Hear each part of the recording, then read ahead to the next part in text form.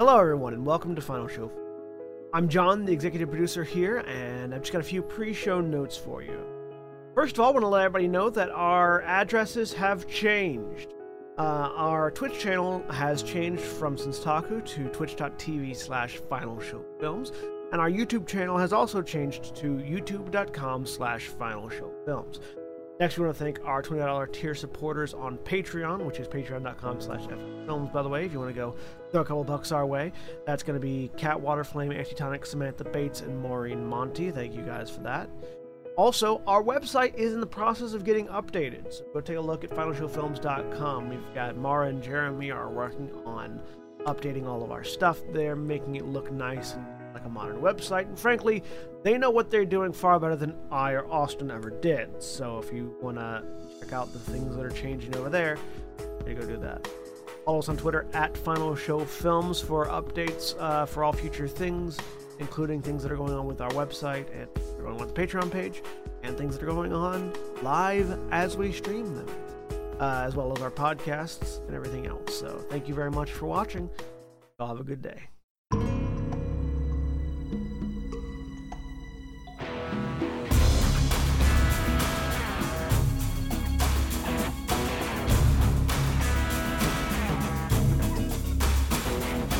Hello, everyone. Welcome back. We had a fun start today, and this week's episode of Hunter the Vigil Terminus Tendency. I am William, and I am the storyteller for this New World of Darkness Hunter game. Let us begin by introducing our players, starting with John. I'm John, and I'm playing Sean Mulcahy of the Malleus Maleficarum, and my accent will slip back and forth between Irish and English today. It happens. And Jeremy. I'm sorry. I didn't hear you. I was just busy eating my delicious ice cream. Double strawberry swirl, by the way, with a fork. Fake news. I was trying to catch you between mouthfuls. Fake news. It's not happening. Jeremy. Don't believe your eyes. I am playing. This is like the moon landing video. And this is very good ice cream. Look at that fork. I like that the fork has been added in as a qualifier to the quality of the ice cream. It makes the ice cream better because it puts Jack in denial. And it has a palpable taste. Speaking of Jack. I didn't know we were in Egypt. Hey, everybody. I'm Jack. I'm playing Eamon Mulcahy, the other Irish member of the Malleus Maleficarum. And we'll see what happens tonight. And Holly. Hi, I'm Holly. I'm playing Astrid Ashwin, a member of the Knights of St. Adrian. And Craig. I'm Craig. I'm playing Paul Phillips, a member of the Aegis Kai Doru. And the ice cream fork eating has just thrown Craig completely off. Let's get this thing forking started. And joining us a little bit late, but nonetheless, always welcome, we have Erin. Hi, I'm Erin, and I am playing Drew the... Lucifuge. And my brain went to Kairukin. The Lucifuge. Yeah, Drew the Lucifuge nerd. Drew the Lucifuge Accurate. nerd. Accurate. Did Jeremy actually introduce his character, or did he just go straight into ice cream? Yeah, okay. Union rock star. And I just want to point out that this isn't just context is for us talking before the stream. This is you should follow all of us on Twitter, which you can find roughly here. All of our Twitters are above our heads. Oh, you can find it the one place I didn't point. It is universally above our heads on every overlay. Yeah. So, when last we left off, the group having had a bit of a rocky start, getting to know each other, introducing each other, learning their approaches and what they currently had to investigate this phenomenon of monsters flocking to Atlanta in large numbers and not necessarily in the greatest of quality, as there seem to be many weakling or fledgling monsters that have also appeared, not just the more veteran or powerful creatures. the group interrogated the Mulcahy's captive vampire for what information they could get on this mysterious figure that seemed to be leading the vampire faction known as the Colonel, and what other information they could get. They learned that there was a changeling by the name of Shakes who seemed to be traveling around Atlanta, potentially dispensing some form of chemical or substance to individuals and providing advice. Learned of a werewolf named Jack Cross, and learned that the werewolves seemed to see themselves as sort of the supernatural police of Atlanta. And learned that a club off of 78 known as DJ Senties has been known to be frequented by not only Jack Cross, but a number of other supernatural creatures, and has sort of drawn an amount of attention for that. And the group decided to group up and meet at DJ Senties for further investigation the next night, having booked a room. But for a moment, we shift forward to a darkened meeting room in the middle of an undisclosed location, as a group of individuals sitting around the table discuss mission files. Well, that doesn't seem like the most eventful first night, although it seems like a particularly rough start. This is why we've been so hesitant to provide group cooperation among the different orders up until this point. Our differing ideals of how to uphold the vigil create a certain amount of tension. And meanwhile, the voice who seems to have been giving the presentation this entire time responds, "Oh, of course, that's definitely true, but I think you'll find that once the ball started to get rolling, then things started to unfold a little bit faster. They were the first ones to actually get any information out of this traffic jam of a situation. After all, it was only the next night and they were already headed towards this club with a private lounge. Although, if we knew exactly how poorly things were going to go from that point onward, we might have called it the Devil's Lounge." And then we switch over to the group, as all of you, minus Drew, who has not arrived yet. Drew, you have been given a notice from Jonas Orion that the group is meeting up at DJ Senties, the club that you had met him at, to gather further information about supernatural creatures in the area.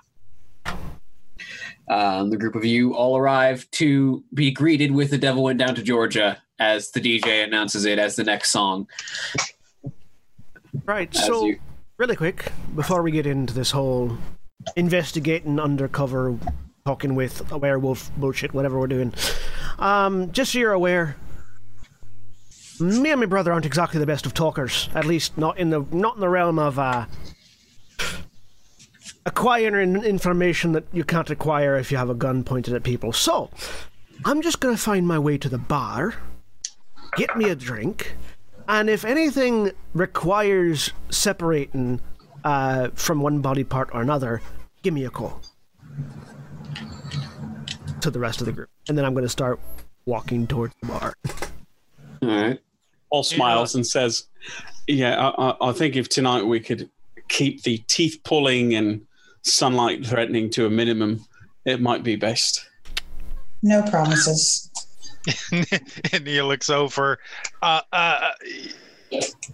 He is going to wait until he's called for that, right? He's not going to do that proactively. Oh, he usually gives it at least a little bit of fair warning before he starts jumping into the deep end of the pool. The concerning part is you said usually. Well, I mean, he's got an element of situational awareness, and if he notices a threat and delineates it as such, he's likely to respond in a way. But no, he's got all your backs, and I'll make sure he's apprised as to what our actual intent is here, and that this is more of an information gathering one. He glances over at Astrid, who I assume is standing somewhat nearby. Mhm. I'll be the babysitting part of the muscle then.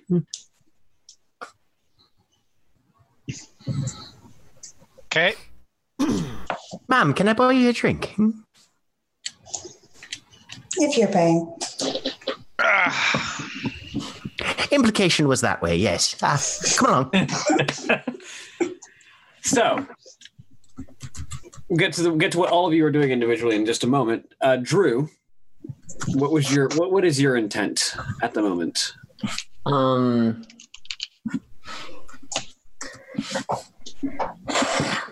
He said I'm arriving after them.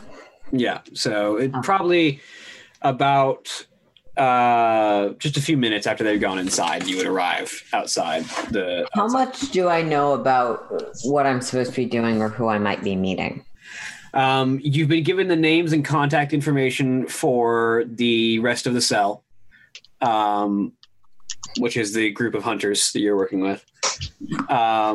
And you've been told that we're primarily looking out for supernaturals and information that we might be able to gather about potentially the colonel, who you've been informed is supposedly leading the vampires out of Walton County, and potentially about Jack Cross, who was the werewolf that you noticed Jonas Orion speaking with last time you were both here.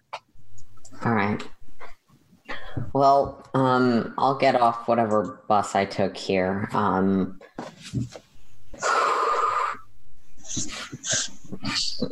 Take my... you know what? If we're looking for supernaturals, it's probably smart. Scruffy dog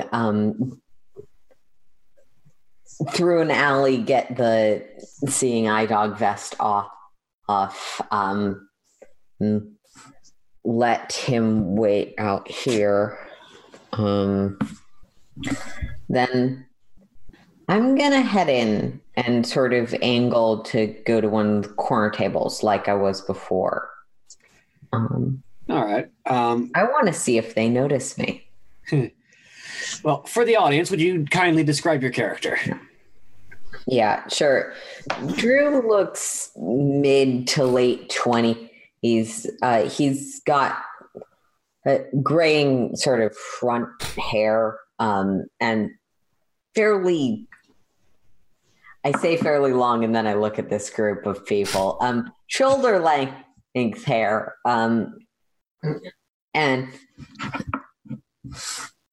eyes that aren't quite focused on anything. He's dressed probably pretty plainly for a club t-shirt and not jeans, but pants that are kind of if I can't get in here wearing jeans, I can get away with these. The most casual looking of slacks, yeah. Yeah.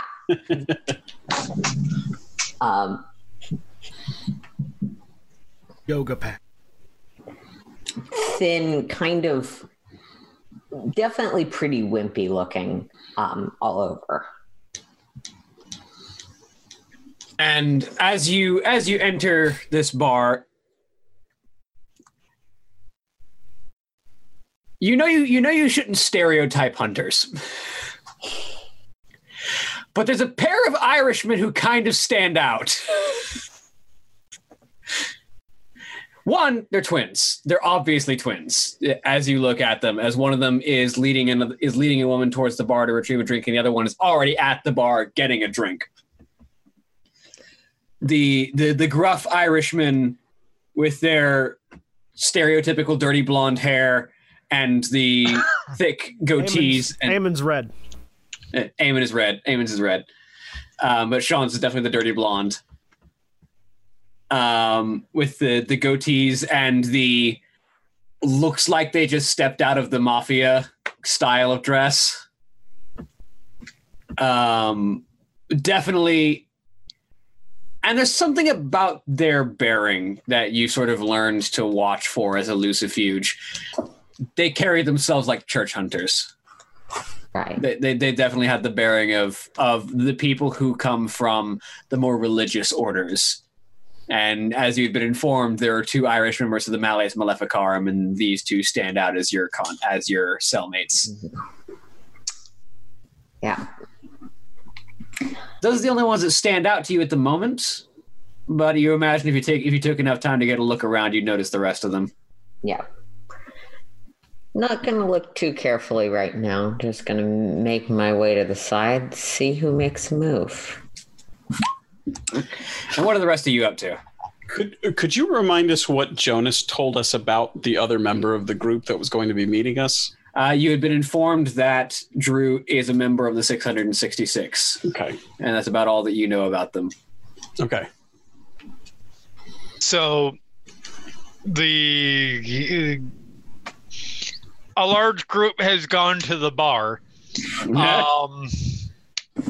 So Nina's like, well, I guess you're with me or not. If you'd rather go get a drink, I can do some mingling. To Paul. Oh, you're the only one who didn't wander over to the bar. Yeah, fair enough. I think he's there looking around as well, and looks back and says, "Well, it might not be a bad idea for us to wander around separately at first, and then just maybe stay in eyesight and see what we run into. Keep an eye on the room and on the rest of our group, I think."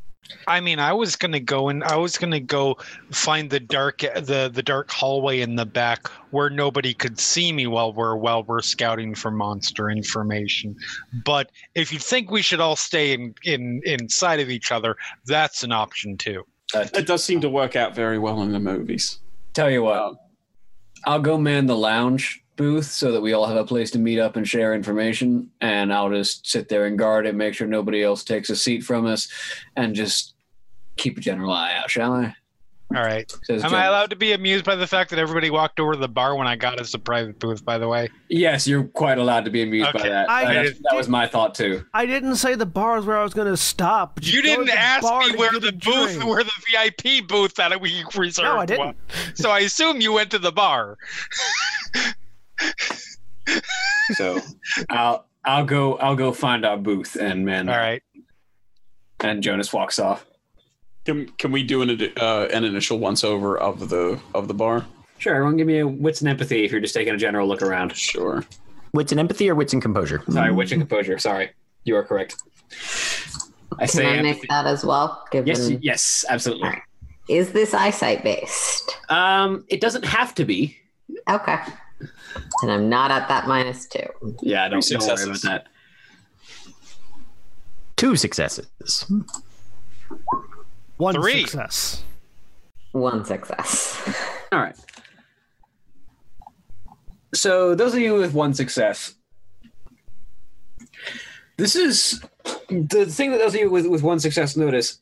This is the middle of the week and not necessarily the biggest business hour, but this club is packed. Okay. Mm-hmm. Like you would normally expect this to be sort of like the calmer period when everything is sort of just sort of mingling out and there aren't really any crowds yet. But the dance floor is crammed with people. Everyone seems to be into the music, which you find odd because typically, especially when you're a club that says, we do all the different kinds of music, that's difficult to pull off. It's very difficult to make sure that everyone likes the music that is playing right now. Those of you with 2 successes, which I believe is just Eamon. Yep. You notice that, but you also notice that. So this club has 2 floors primarily. There's a 3rd floor, but that seems to be security business only, like no customers up there. The first floor is where most of the drinking, the bar, the dance floor, all of the mingling happens. The 2nd floor is where most of the lounges are at, including the one that you guys have. The 2nd floor is a lot quieter, you notice. like there's almost a completely different atmosphere from the first floor to the second floor. The first floor is very energetic. A lot of people in very close quarters, just enjoying each other's presence, enjoying the drinks, getting into the club atmosphere. The second floor seems almost coffee house in its atmosphere. The conversations are quiet, which means that they're easily drowned out by the music. People are having close conversations over drinks, and you all have the true sight on you except for Drew. Yep. You can go ahead and while you're looking around, Eamon, go ahead and roll me that true sight, which I believe That's it's just a resolve roll, right? Resolve plus the number of successes of true sight you had applied to you, which is 1. So resolve plus 1. Okay, resolve plus 1. I think I gave the 2 to. Yeah, Nina has the 2. Yeah. Mm-hmm. Nope, nothing. You're not seeing monsters right now. Mm-hmm. Just as a point of organization, is the second floor like open to the first floor, like a mezzanine sort of thing, or is it like a literal second floor with a ceiling in between the first and the second?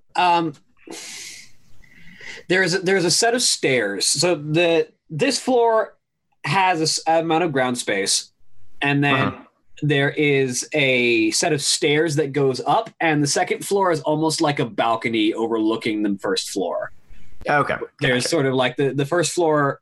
There is a ceiling where the dance floor is at that the second floor sits above, but there's also like where the bar and like the entrance area is open to the ceiling. You can look down, right? You can look down into the first floor from the second floor. Okay. Cool. I think that's probably where Paul's going to gravitate at first, heading up in that direction.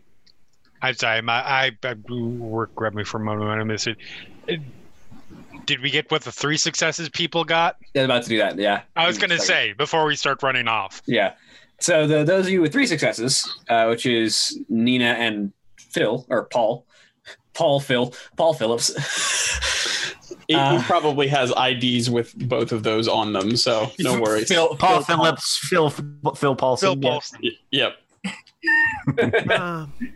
Paulson. Phil Paulson sounds like a really bad fake name, though. Now, thanks to the Avengers. I mean, Phil Paulson is Phil Coulson's like agent name. But those are your 3 successes. You notice what I told the others. You also notice the manager. Good. Who is That's where I was hoping. on the second floor is very clearly the manager. She has this sort of very well-dressed sort of gunmetal gray suit that buttons up all the way to the neck, but currently has the top 2 buttons open with a plain white shirt underneath. Sort of short pixie cut hair, sort of blonde with sort of black dye at the edge. These sort of gunmetal blue eyes. Steel blue eyes to sort of contrast, but also vaguely match with the color of her suit.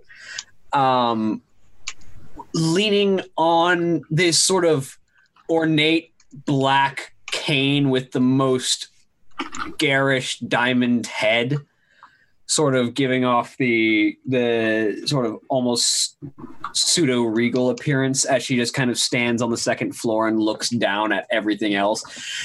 Very out of place appearance to go with the style of this club in general. Is this somebody who, being hooked into this role, I would potentially know? Go ahead and roll me intelligence and streetwise, just see if you can recall the name off the top of your head.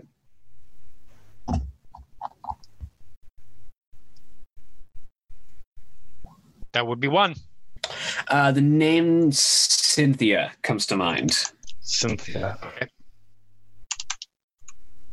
Ballpark age? Probably, if it's discernible. Probably mid-30s. Okay. If you had to take a guess. Cool. They also get the resolve true sight roll. Yeah, if you guys want, any of you can go ahead and roll that resolve in your true sight dots. All gets resolve plus 1. Yep. Meanwhile, Eamon's asking Astrid, so you 2 successes. whiskey, vodka? What's your poison? Vodka. Fair enough. And he'll go order 2 double vodka crayons. Paul, you want to go ahead and roll that true side as well? Yeah, I'm actually embarrassingly. I'm trying to find my resolve. It'll be in the top. Top first category of attributes. Oh, of course. Okay, sorry. Still not used to Hunter.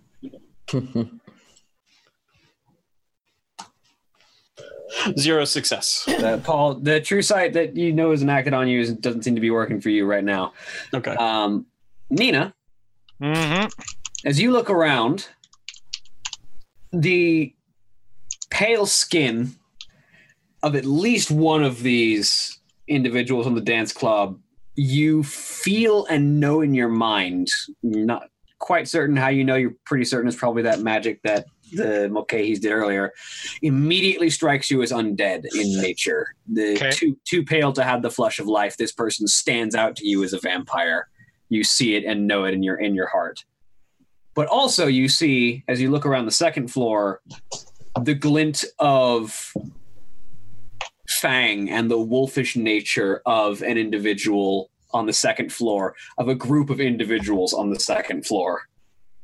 Okay. And you see a small group of werewolves in a private lounge. This is not Cynthia, correct? No, this is not Cynthia. Cynthia seems to be human as far as you can tell. Okay. Cool. And William, just because I'm getting a drink and I'm basically working sentry, so I'm not looking for anything in particular, but I'm still keeping my eyes open. Can I make that resolve roll? Go ahead. Can I use willpower on it? No. Okay. This is just whether or not the true side is revealing anything to you. That's fine. You could use willpower on the casting, which I think you did. No, I didn't use it on the casting. Right. I have so many dots on the casting.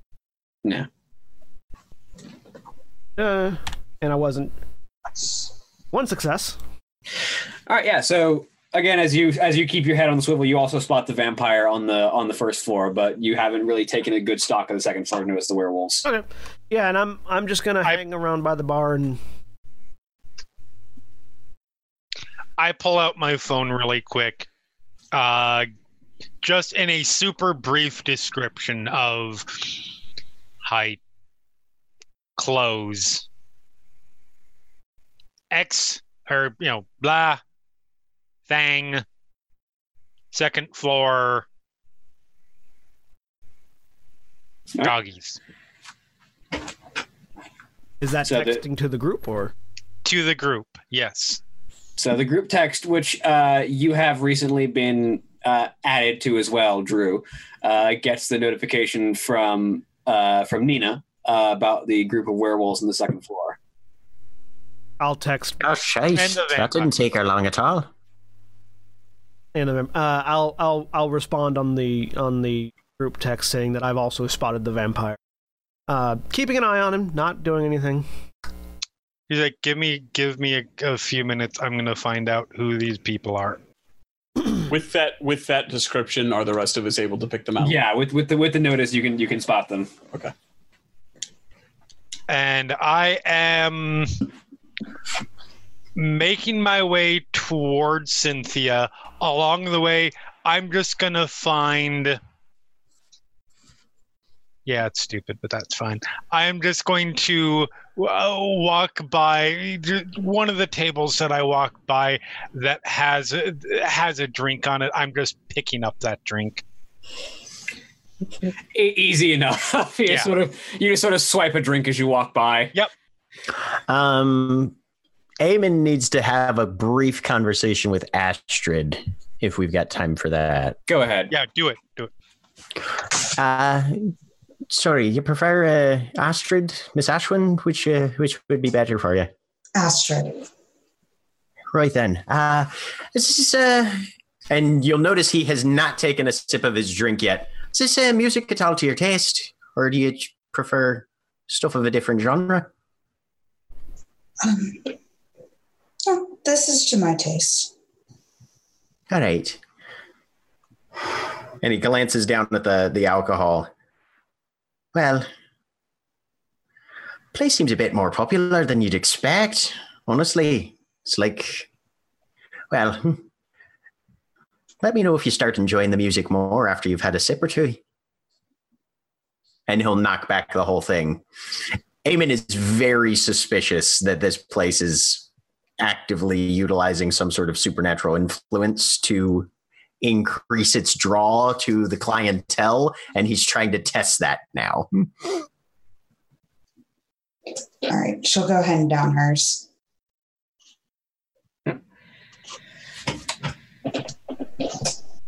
Oh, Jack, you motherfucker. Dude, he just no scope it.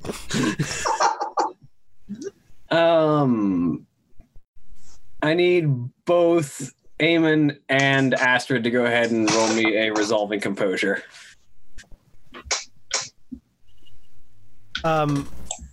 Is this a reflexive, or is this something I can spend willpower on? This is reflexive. Proactively. Okay. This is reflexive.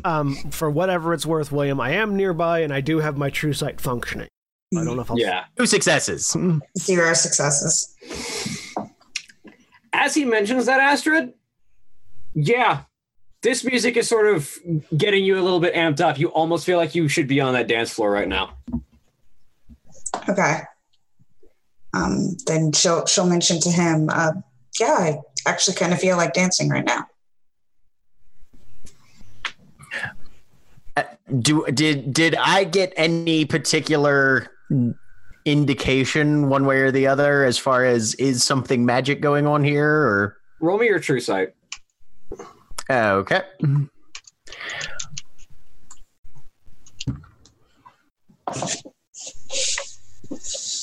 2 successes there. With 2 successes, as you knock the drink back, you sort of lick the inside of your mouth. Yeah. Wipe your tongue off. Just a bit of ash on your thumb as you wipe it off your tongue. Yeah, he's going to follow Astrid to the dance floor.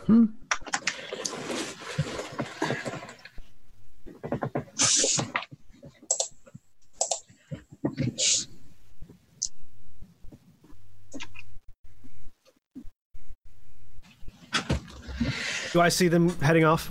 Yeah.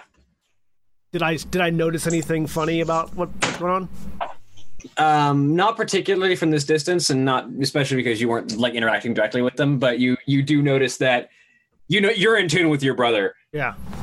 Eamon's noticed something's up. I look at my drink that I've ordered, and I'm going to scrutinize it. Roll me wits and composure. Go ahead and add your true sight dot to it.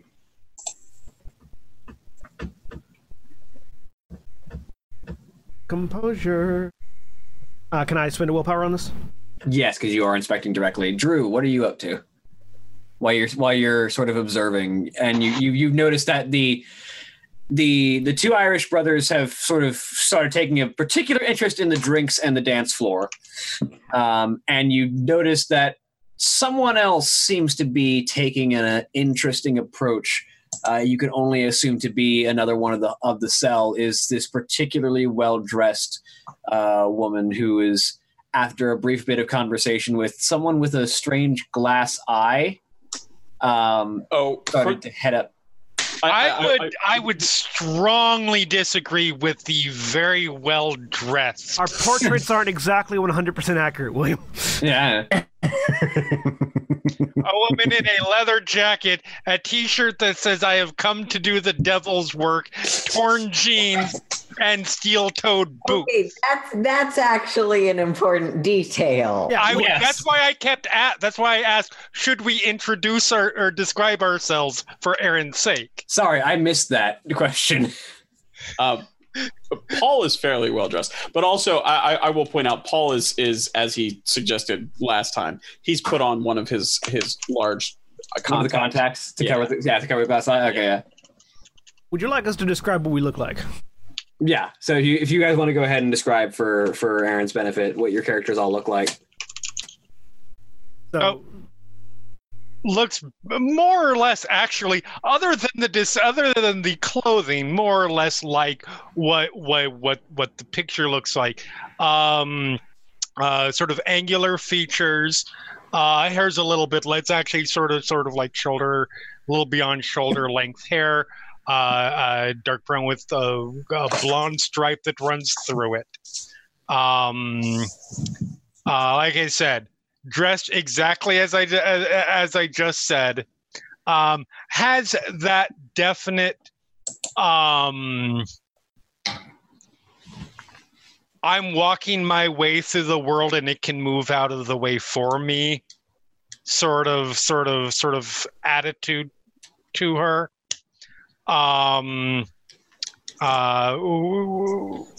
With a cigarette out of one side, not lit, and having just snatched up a drink off a table as making way across the bar. Sean, shoulder length blonde hair, sort of dirty blonde hair, 5 o'clock shadow that is barely noticeable because it's blonde. Wearing the red vest and white shirt and sort of slacks that you see in the portrait, not wearing the bite guard, with sort of a brown, basically cowboy duster on that is sort of just hanging down either side, with a very large, awkward-looking revolver on his right thigh, because we're in Georgia,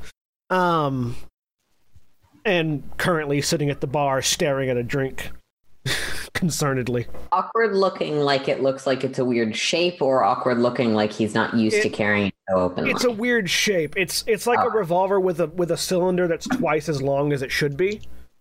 Like the revolving cylinder is twice as long as it should be, and it's a little bit extra. Right.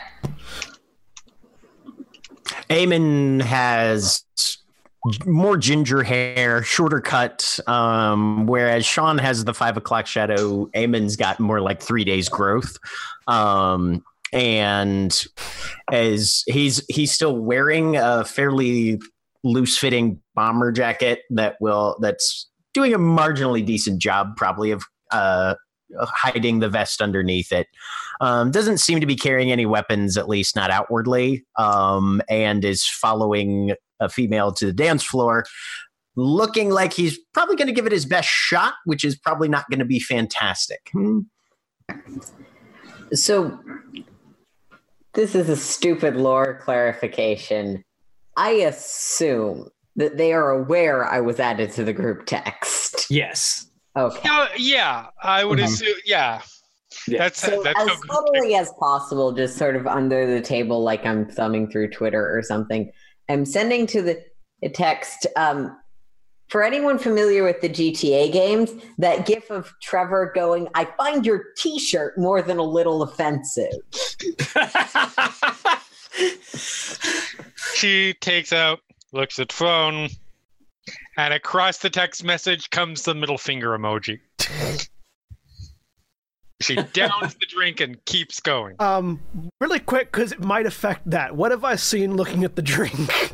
I got one success. Yeah, so as you have a success looking at that drink, as you sort of stare at it for a minute, you're not seeing anything in particular, and then just out of the corner of your eye, as you almost go to look away, you just see this faint swirl of red, and you look back and it's gone.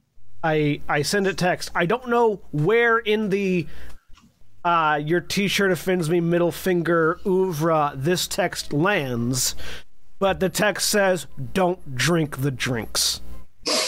Probably right as Nina downs her drink. No. Nina sees that, looks up, downs the drink, puts the glass, actually holds on to the glass because the glass is a prop right now, and continues on. Go ahead and roll me that resolving composure.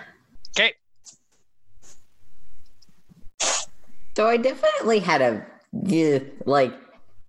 maybe half a glass last night. Did I notice anything then, thinking back? 2 successes. It tastes a little, but you're fine. That was just 2 successes. Last time you were here, you did not notice anything odd about the drinks. Cool. Was it this crowded last night? It was not. Okay.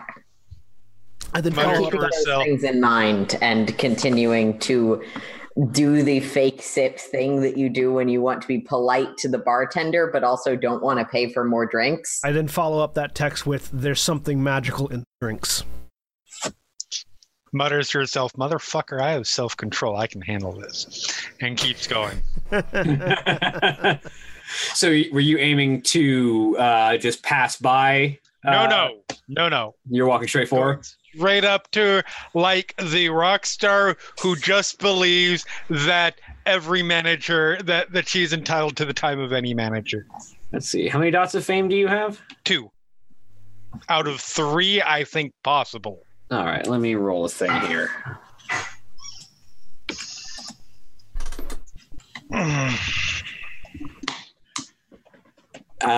As you approach, you see her head turn towards you in just a minute, and there's just like the faintest tick, like she wasn't expecting someone to be coming towards her. But she almost immediately recovers, and you think this is someone who's very used to having to have people suddenly appear around her to sort of cover her reaction. As if, yeah. And she kind of, Miss Skye. Hi, go up, hug. Cynthia, right? We haven't officially met before, but I've heard so many good things about you. And Miss Skye, I didn't expect to be visited by such a well-known local musician. Oh well, I'm trying to keep it low key. We did get a private booth. I did get a private booth for me and some friends, but I'm trying to keep it low key. You know, I don't want to take the attention away from everybody.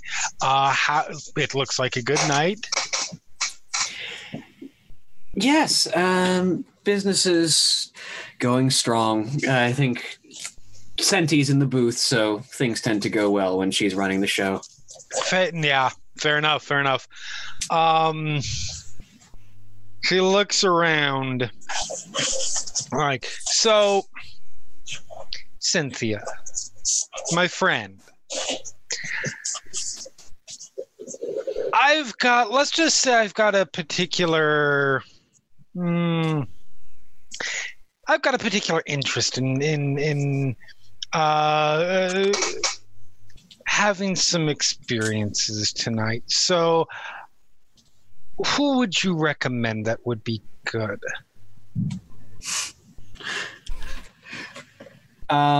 She kind of looks at you. Let her take that however she may think, and I will refine her search parameters for her if she doesn't give me some good options. She kind of like looks at you and raises an eyebrow for a second. And by experiences, are we talking something casual, perhaps around a table, or something more personal?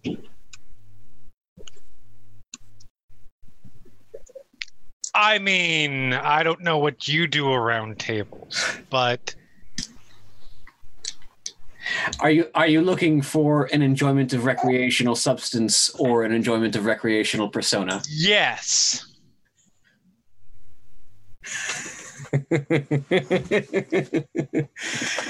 Hello, I'm a stupid rock star who's going to be perfect prey if you are the kind of person who delivers people to prey.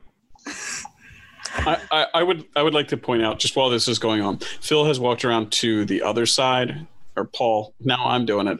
Paul's walked around to the other side, and is just sort of, doing that thing where you kind of lean on the balcony like you're looking down, but he's trying to keep an eye on what's going on with Nita and the manager, and to see if anybody else is watching what's going on with the two of them. Roll me wits and empathy to see if you can read anybody else watching. Sure. And he will try to, since they've been pointed out to him, try also if he can thread the needle and stay away from the werewolf, the werewolves and the That's something I should be contesting. Contesting which? The looking for people who are watching, because I believe the 3 people I've pinned are the twins and the one with the wine glass. Yes. If you want to hide that you're watching that conversation, go ahead and roll me manipulation and subterfuge. All right. And what am I rolling again? I'm sorry. Wits and empathy. Okay. Composure. I'm not good at this, but if you can't beat me, I'm like this is the challenge. He's rolling empathy because he's looking for people who are watching. Yeah, sorry. Not bad. I got 3. Nice. I didn't describe Paul to you, but he has, and that's maybe appropriate. He has hair-colored hair, cropped fairly short, an unremarkable, neatly trimmed beard, middle-aged, unremarkable eyes, Caucasian. He's wearing slacks, brown penny loafers, a blue blazer, and Oxford shirt. You say hair-colored hair? Yeah, hair-colored hair, eye-colored eyes. That is amazing. Fucking A. I'm describing all of my NPCs from now on, Eberron people, are hair-colored hair and eye-colored eyes. What color is your hair? We're wearing a clothing fashioned outfit. Yes. Described in the way, more in the terms of, all right, sir, could you describe what you saw? Well, officer, his hair was hair-colored. It's sort of everything. Very mundane. Yeah, exactly. I mean, he looks maybe like he's here, perhaps looking for a kid. He probably looks, and correct me if I'm wrong, maybe a little older than the average clientele. Oh yeah. And perhaps a little out of place here, but otherwise sort of intentionally unremarkable. Yeah, hair-colored hair as opposed to I baked you a pie. What flavor? Pie flavor. Yeah. Pie flavor. Or coffee flavor. Coffee. But hair-colored hair, in the way you would describe an NPC, you don't want people to care about because you haven't really thought of a personality for them. Yeah, but that's exactly it. I mean, the whole point is if you look at our group, he doesn't stand out. He is the one who specifically would assume, who's photobombing it in the background? I'm guessing he's the guy who looks like he was composite built out of an amalgamation of a Sears and a J.C. Penney. Yeah. You know how when you are playing like a Bethesda game or a BioWare game, you can clearly tell the main characters because the designers spent a lot more time perfectly crafting their faces, and then you run into a guy in a cutscene, and it's like, oh, okay, well that's randomly composed from the facial generator. That's what Paul looks like. Yeah, I love it. But with your 3 successes, you do notice the individual, very plainly dressed, sort of keeping an eye on that conversation from the lower level in one of the corners, just sort of trying to make sure that he's not really standing out, with a phone on the table, just kind of idly looking around. Okay. What you also notice with your 3 successes, the werewolves are taking an interest in Cynthia's conversation. Okay. Yes. All right, I think he'll text to the group chat, first floor corner table ? And so that comes across the group chat, and Drew, you get the notice that someone seems to have potentially spotted you from within the group. When Erin gets back, we'll get his reaction. When Erin gets back, yeah. But while that's happening, Cynthia, well, there's a number of people who might be interested in a fun night and maybe a fun thing to smoke. But are you looking for anyone in particular? Any particular flavor you're interested in? And at that point, since he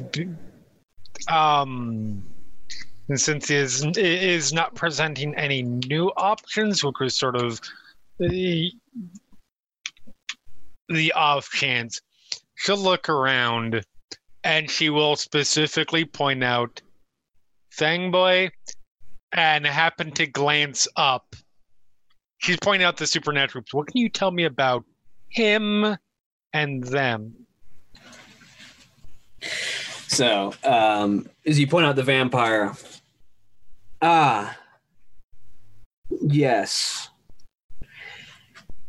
Jack Williams. He's a bit of a regular, likes to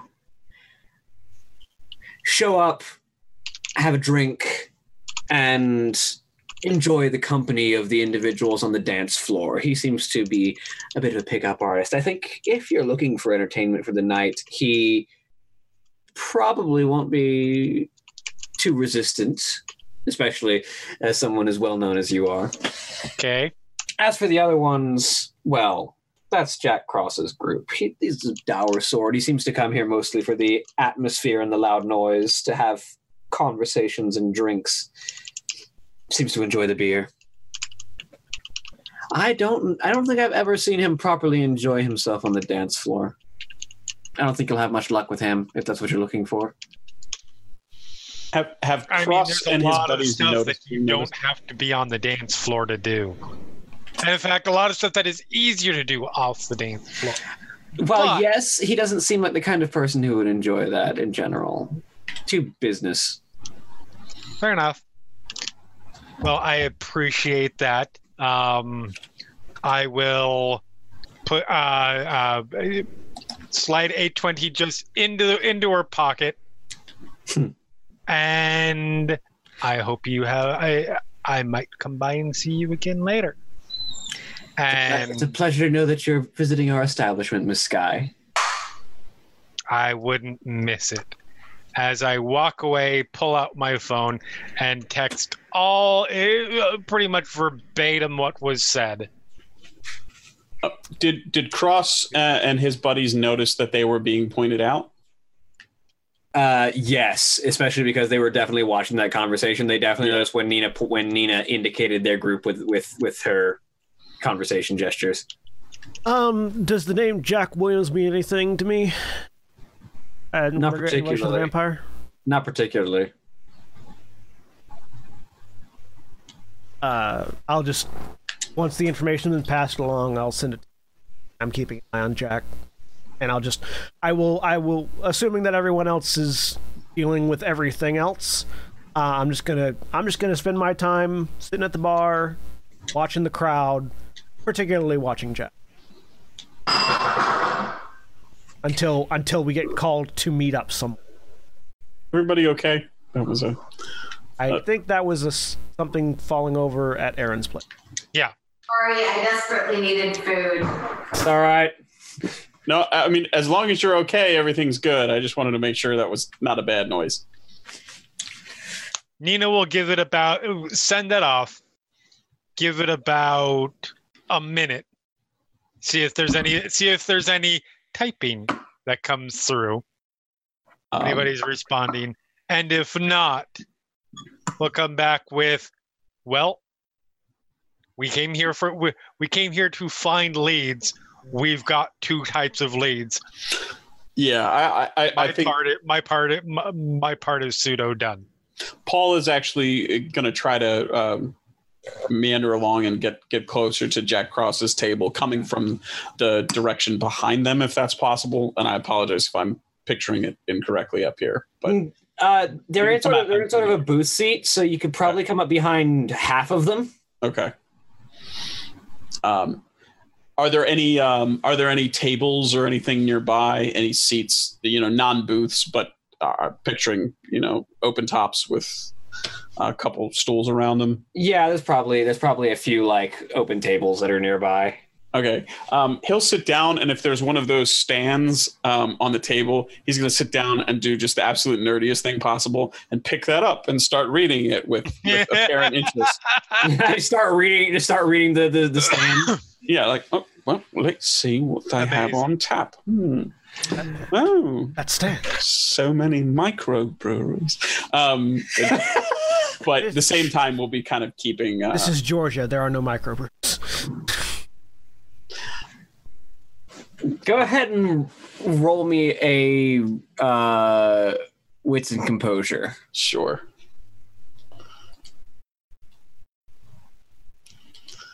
Dice don't fail me now. 1. And I think it would only be if they try anything particularly wolfy, but do remember that the eye messes with that sort of thing. Mm-hmm. Yes, you do have the Eye of Hubris. Eye of Hubris.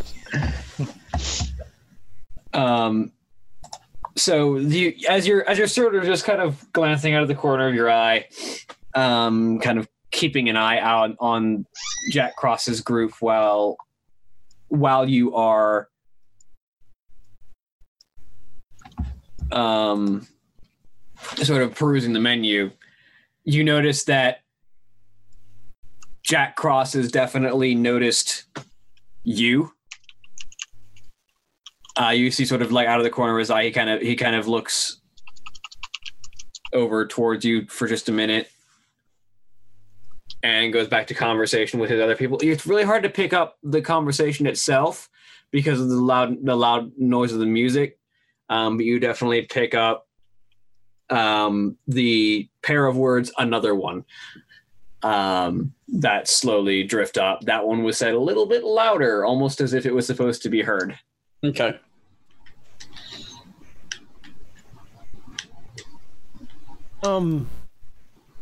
While I'm watching Jack Williams, I don't know if you want me to make, but I'm basically seeing if he is hunting for prey right now, and if he's locked on to anybody. Roll me a wits and empathy. Hasn't, he's about to.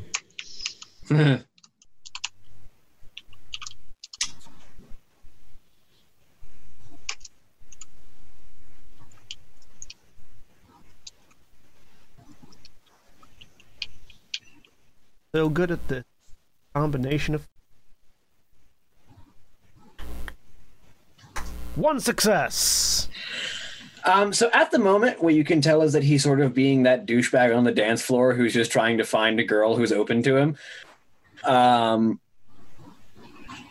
Which you also notice that Eamon and Astrid are headed towards the dance floor, and Astrid is sort of enjoying herself, just kind of having a bit of a just having a good time on the dance floor at the moment, just sort of enjoying herself, not really paying too much attention to anything right now. Whereas Eamon is just kind of giving it his best shot, but being very reserved and sort of keeping an eye on everything. I'll reiterate this when Jack gets back, but I will sending out a text note to the group text, but noting Eamon to keep an eye on Williams. Looks like he's out hunting. And I think when that buzzes, Paul pulls out his phone and says, well, let me recheck Yelp. And we'll type in type in our furry friends know that we're here. To all of that, Nina just responds, watch my back, and continues on, grabs another drink off the table, and is beelining across the dance floor towards our vampire. Watching. All right. Are the werewolves pointedly ignoring Paul at this point, or are they coming out in his direction or paying more attention to him?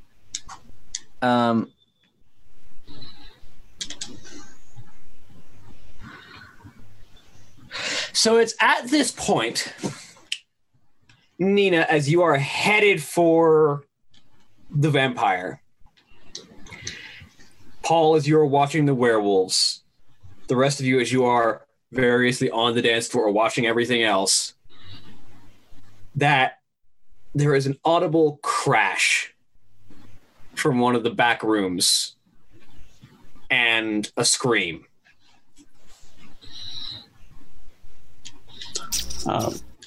Paul stands up and says, I knew Yelp was wrong. And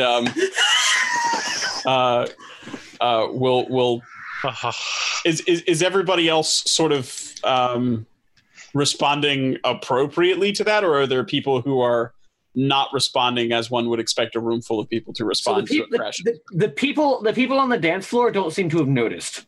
Okay. In fact, Astrid doesn't seem to have noticed. The rest of the people, including Jack Cross and his group, like as soon as that crash happens, before the scream even happens, everyone at that table's head just turned on a swivel. Okay. Paul is sort of. Can I see anything from where I am, or is it too occluded by the second floor? You can sort of see down onto the first floor where it came from. It looks like a back room, probably leading like into the kitchens or like into the areas around the back, where like the entrance to the back alley would be, with like where they would toss the trash out, where they would have like extra stores and kitchen stuff. I'm gonna very pointedly start moving towards the front door. When we were outside, did it seem like there was a way to get around back easily, or would I have to walk the entire block to get around to the back? I don't know where in this block of club we're at right now. It's a series of buildings that have sort of walkways connecting them, so you could theoretically, at one of those open-air walkways, you could just circle around the back of the building, so it'd probably just be like a minute or two. Okay. On the group text, checking that out, Eamon, keep an eye on Nina, and I'm going to basically go out front and around back rather than just rushing back through the kitchens. All right. Paul's getting up and trying to look like a rubbernecker and just see if he can get a better view, but also keep an eye on what other people are doing. Nina is gritting her teeth because the instinct is turn and head towards that fucking door, and continuing on her plan. All right. Drew, what are you up to? You're muted. Erin, you're muted. You're muted. You said others on the dance floor don't seem to have noticed, right? Yeah, the people on the dance floor don't seem to have noticed. Okay. Other people sitting down, what are they up to?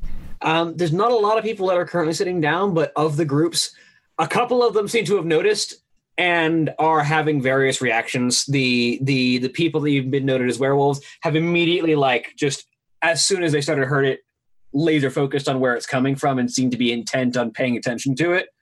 A couple other people heard it and reacted to it and are sort of waiting to hear if it continues, like if it's actually a problem or if somebody just dropped something. All right. I'm gonna sort of pull out my cane and start heading out.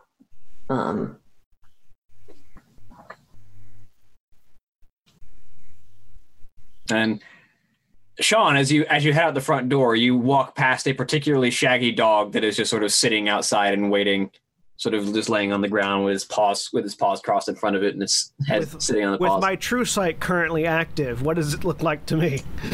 It definitely smells of hellfire and brimstone. And things get awkward right off the bat with this group. I see it. I smell it. Right. Lucifuge. And I continue around the back. At least you had true sight and didn't assume it was a tertiary werewolf hanging out back. Yeah. So yeah, I'm heading around to the back door of wherever the sort of like the kitchen deliveries. Yep.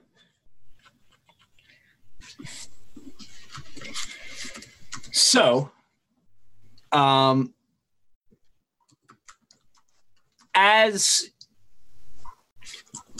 you sort of circle around back, Nina, as you head around, you hear that scream up again. This time there's a clang of like metal hitting something.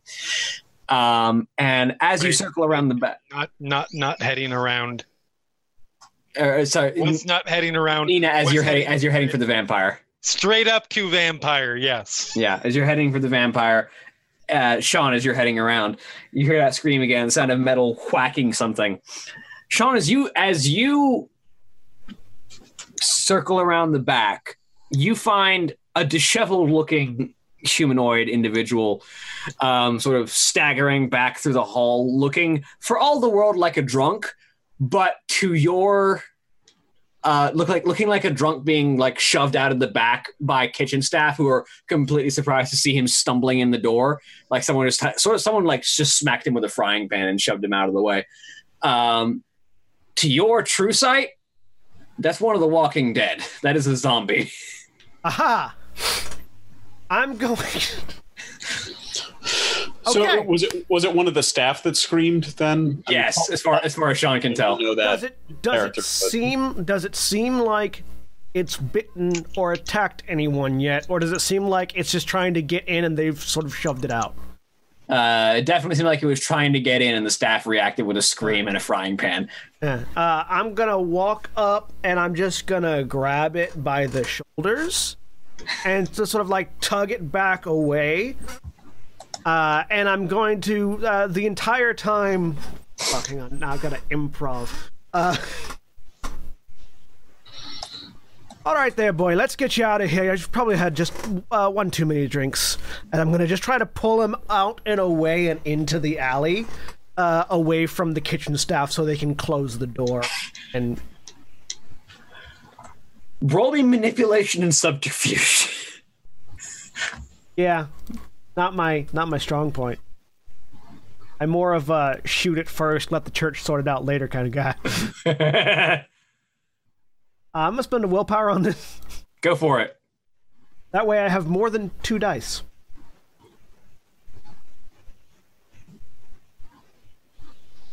On 4 successes. On 5 dice, I got 4 successes.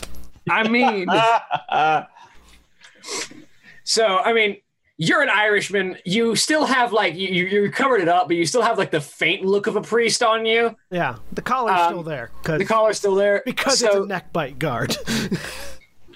So the kitchen staff who's leaning out the back sort of like spots you and just, oh, thank God, just can you get him out, please? Just I sort of wave to him like I've got him, and I'm just gonna drag him over into the alleyway, put my pistol into his chin, and fire. Jesus. Once he's out of sight and they've got the door closed, not like right in front of them. Yeah, the door. Because that what kind of firearm? I was gonna say because you totally have a silencer on that thing, right? I don't have a silencer. His head will be the silencer. Vaguely. No, that's not how that works. Not how that works at all. Not how that works at all. But I'm. The rest of us hear the gunshot, or is the music too loud? I'm hoping the music's too loud. Is basically what I'm doing. Roll me an attack roll. His defense is not applying because you have the gun pressed to his head, and he's not that great at resisting right now. In fact, +1 for your point blank pressed to his head. Chin. I'm under the. Yeah. So I probably hear this because I was headed out in the same direction, right? Yes. It didn't. It did the thing that it does. Could do it again. Yeah.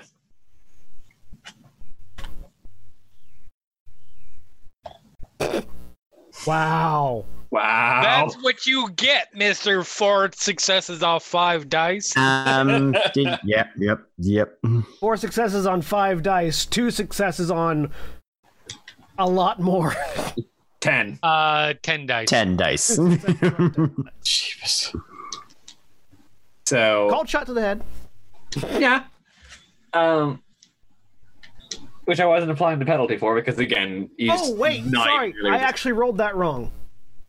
Because it's shotguns. I actually get 9 agains. Oh, sure. But you don't have any 9s in there. I didn't get any 9s, but it doesn't matter. But I Go didn't ahead. get it wrong. Why not? It's 2 dice. Go through it. No, go ahead and roll it again. Why not? All right. I'm curious. Still 2 damage. Destiny decides. Glorious! Excellent stuff. Bobby Roode level glorious I liked right it. there. And not only was it still 2 successes, the 2 successes were both ones that rolled again. Yeah. On the last one they were both 10s, on this one they were both 9s. Nice. So the gunshot goes off as the shotgun shell blasts through his lower jaw. And his lower jaw just kind of dislodges and slacks down, but he's not dead. In fact, he moves to try and bite into you. Yep. As the rest of you hear through the music and the walls the dull report of a gunshot. Drew, a lot more clearly because you had just stepped outside, you hear the report of a gunshot. Shite. And Eamon's gonna grab Astrid by the wrist and just Really quick, deck Jack. out for the closest door. Really quick, Jack. You've missed some information since you've been gone. Okay. Nina was heading towards the vampire on the dance floor. Right. I had previously texted that the vampire was out hunting and that I was keeping an eye on it. We heard some noise in the kitchen, and I went around back to check on it. And while I went around back to check on it, I texted, "Going to check that out. Eamon, keep an eye on Nina." Oh, okay. Whether or not, so that may affect. And the werewolves. If not, it's fine. Yeah, and Paul has noted that the werewolves know we're here. Right. How behind am I? Because I started heading out at the same time when we heard the screaming. Yeah, so you're probably just literally around the corner watching this exchange go down. Yeah, Paul doesn't move until he hears the gunshot. Yeah. Nina will just text really quick once the shotgun goes off. Go. What's your defense and your armor, Eamon? My defense is 2-3. Or Sean, rather. My armor is 2-3. And I've got neck guard, a fang buster, which means that if he's trying to bite me on the neck, it's plus 3 defense. He's not trying to bite you on the neck. He's trying to bite anywhere. Yeah. So your armor is 2. And what's your defense as well? Defense? My defense is. Sorry. Yeah, that's not right. It's the lowest. Yeah, of your dexterity or your wits. Yeah. Lowest of your dex and wits, and if you're wearing a bulletproof vest, it's subtracted 1. Okay, so yeah, then 1. It is 1. Right. Yeah. Right. Yeah. Okay, so -3 to his roll. Uh-huh. Which makes it real bad. But with 1 success, you take 1 point of bashing damage as his teeth sink into your arm. Oh, jeez. Oh, it's dead. He's dead. Kill him now. I can heal that. Actually, no, I can't, but Eamon can. And everyone, how are you reacting to this at this point? Drew, you have just seen him attempt to finish off this person. You don't have true sight, so you can't tell it's a zombie, but you can tell that it just took a shotgun shell to the face and then just tried to bite back. So you can make assumptions. Well, yeah, there's a few things that can do that. I mean, I've really only got one thing that's got any shot at working and has any range to it. So, yeah, I'll sort of step around the corner and try and conjure some hellfire to burn this thing. Excellent. I approve. Costs the willpower. And is anyone else coming outside other than our group? Yeah. So you, as you're looking around, Paul, you notice Jack sort of makes a hand gesture towards the rest of his group and stands up and starts moving downstairs. Presumably, I have a fair amount of head start on any of these people. Yes, you are definitely the first one there. You're out there, so yeah, everyone else is starting to move. Everyone's still. Dex is 2, intelligence is, which is why I want to do this now before I can't do it because there's people around. So it's minus his defense. What's his defense? 1. Hopefully this rolls right.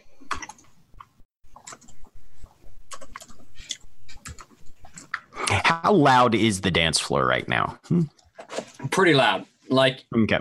Even through the music on the walls, the gunshot sounded like a pop.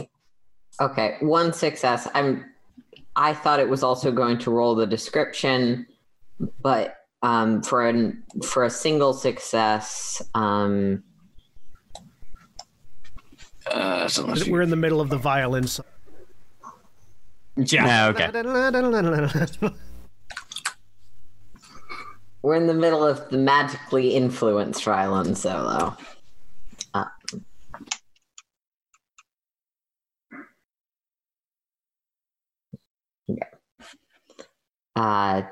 It really should say something. 1 point of lethal damage. Okay. Yeah. Ah. Unless the target so does- actually suffers aggravated damage. Fire like that. Yeah. It's aggravated pretty much regardless, and I suffer 1 point of damage too. Just for the visual, because I'll want to know for later, how does Drew manifest Hellfire?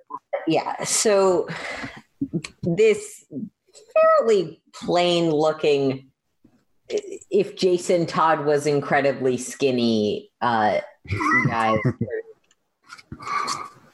Seriously, that's a lot of the character art I went through was just pictures of him. This is probably me being more of my character than I care to admit. Who is that? The second Robin, Red Okay. Hood. The one with the white swoop and the robin nest. Okay. Tries to murder people all the time. Okay. Yeah. So just sort of steps around the corner. This sort of black flame in his eyes that sort of shoots out, successfully burning this thing and just leaving the faintest scorch marks around the face. You sort of have like this black mask of scorch marks around the outside of your eyes. Hot. Cyclops. Only with demon fire. I feel like there's a lot of better. I would go, if we're doing that, I would go more how Raven looks when she's doing the thing in Teen Titans. Yeah. Not the new show. I still haven't seen that one yet. But you should. Planning on it. But the zombie, as you're sort of like headlocking this zombie with your gun pressed up to its lower jaw as it tries to bite down on you, you see this black flame surge in from your peripheral vision, slam into its torso as it immediately catches fire. Hold on to it because I need to hold it in place. It's still moving. Yeah. Sorry, I thought that did a lot more damage than it did. It does if you roll more than one success, unfortunately. So inside the club, Nina just to the group text just texted go, and then is walking right up to Mr. Williams and just starting to like it's one of those I'm going to dance with you are going to dance with me now. I have chosen you. Yep. Arms around neck. Eamon leans forward towards Astrid's ear. All right, we're protecting the rock star now, love. Try and not draw too much attention and keep your eyes out. And he is moving through. He has stopped dancing and he's just moving through the crowd straight towards Nina as fast as he can. He's not going to engage or interrupt what she's doing, but he's definitely making a presence. All right, Astrid, go ahead and roll me another resolve and composure. Okay. I'm firing a second. Go ahead and do that. Yep. 0 successes. You're kind of still more interested in dancing than doing whatever he's talking about right now. Okay, just gonna ignore him then. What are my modifiers? -1 for defense. No, +1 because he's not in any position to defend against you right now. 3 damage that time. There you go. So this time the shot goes off and splatters the brains of this zombie across the back wall. Right as an individual in a well-appointed sort of pinstripe suit. Oh boy. With a long black tie and a claw mark across the left side of his face, steps out and sort of turns the corner and sees you and sees the thing that you're dealing with, and doesn't spot Drew because Drew's in the right spot to not be noticed. The person that I had seen the previous night. Is this one of the werewolves? From what you can tell, yes. Is it Jack Cross? It is for you who were watching them leave. This is actively Jack Cross. Yes. Well, I did. I hope this doesn't change anything, but there is one thing I would want to do while Cross and the werewolves are moving past where Paul is. And it's actually just Cross. Okay. The werewolves are staying inside. I'm going to try to pick his pocket. Go ahead and roll me dexterity and larceny. And I have a specialization in pickpocketing.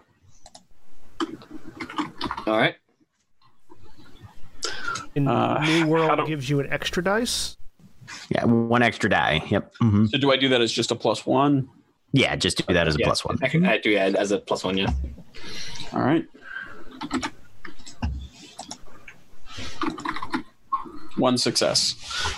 So if I had more, I was going to try to actually grab something, but with 1, I'm just hoping I can drop a coin into his pocket. Give me 1 second. So he doesn't notice you, but you don't get the opportunity to drop a coin in his pocket as you try and reach over. He's moving way too fast. Like you try and get the opportunity, but you have that instinct to not give yourself away. Sure. And so as you're trying to reach, he's moving too fast, and if you tried to actually drop something in, he would definitely notice. So you just kind of pull back. Can I burn a willpower? Not normally, but in this particular case, I'll say yeah. Just go ahead and roll me 3 more dice. Okay. And see if you can get an extra success. All right.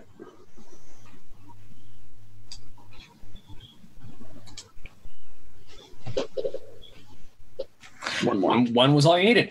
So yeah, with that extra success, you do manage to just sort of as you're pulling away, and then you're like, no, go for it, and then you drop the coin in his pocket, and he doesn't seem to notice as he walks through. Okay. All right. Hello there. Marked off the willpower. So looking up at the werewolf, whose name I don't know, because I don't know which one it is. Hello there, Wolfie. Nothing to see here, just a little bit of a grubber that didn't want to stay dead the first time he died. So I can tell. Was harassing the folk in the kitchen. I figured I'd probably do him a solid and get rid of him. I say, sort of dropping the body and standing up and looking at the werewolf, not like I'm going to fight, but like I'm not going to be intimidated. He kind of straightens his tie out a little bit, sort of loosens the collar of the shirt. Well, could have done it a little bit more cleanly, don't you think? I tried, but for some reason I went Scottish. I was trying to, but little bugger's a little bit scrappy. With a shotgun, really? My other option was 50 caliber rifle, but it doesn't quite work as well. Who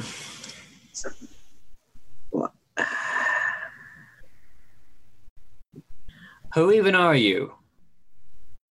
Sean Mulcahy. Pleasure to meet you. I say holding out a hand towards him. Fantastic. He walks up, looks you up and down for a minute, stares you directly in the eye. You see that sort of canine nature to his eyes. They look like wolf eyes. He kind of looks you in the eye for a second. Especially to me, because I can see his... Yeah. Jack Cross, he says, and he shakes your hand. You wouldn't happen to be a friend of one Jonas Orion, would you? Fact I would, yes. Well, I appreciate the help, but understand we don't need too much of a scene around here. Oh, no worry. I'll get rid of the body, no worries. Why don't you let me take care of that? Like? While we're here, you wouldn't happen to know what's drawing these buggers into the city, would you? I say, kicking the zombie.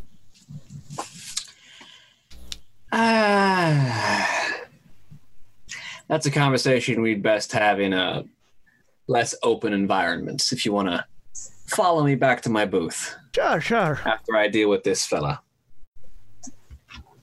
Am I correct in picturing that inside Paul is just sort of sitting and smiling awkwardly at the table full of the rest of the werewolves? Yeah, basically. Sure.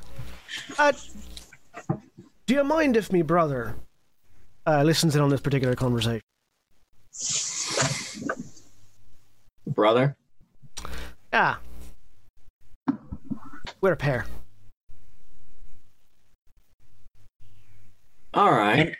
Can we cut to where Eamon is now standing about equidistant from Astrid and Nina, just kind of looking back and forth, and then goes and just tries to bodily drag Astrid off the dance floor because she's obviously under the influence of some shit. I just like the image of Eamon, all right, one of these two is spiritually affected by the music, and the other is grinding on a vampire knowing that it's a vampire. What the fuck have I got myself into? The idea that there's some poor person that's not drinking because there's the designated driver or something that's trying to make sense of this. Like, okay, you brought your two girlfriends and they're both really drunk? Right? There's just some rando who has no idea what's going on. Speaking of, go ahead and roll manipulation and subterfuge, Nina. And Drew, what are you up to while this conversation is happening? So yeah, as soon as that seems to be a conversation and the werewolf's attention seems to be places, I'm slipping sort of back around front to wherever usually there's a agreed upon, if not explicitly designated, smoker zone outside of a club. Yeah, there's specifically a smoking sign. There's also a large panel, windowless white panel van with a artistic rendition of Mary, Mother of Jesus, on the side of it with Our Lady of Lourdes in text along it. That's not something I'm looking too closely at, and I'm really And it is the tackiest of Catholic airbrush jobs. Yeah, William, since you specifically said through Cynthia that Nina being who she is might actually benefit, can I add fame to this? Yes, go ahead and add your 2 dots of fame. Just roll an extra 2 dice and see if you get more successes. Let's see. That just pulling out a cigarette. Probably have my dog with me by now. Might have slipped the vest back on. Okay. Still 2. Yeah. Look at all those fucking 7s, by the way. I know, right? It just looks. Jesus Christ. You've definitely picked up the vampire's interest with your very forward display. Good.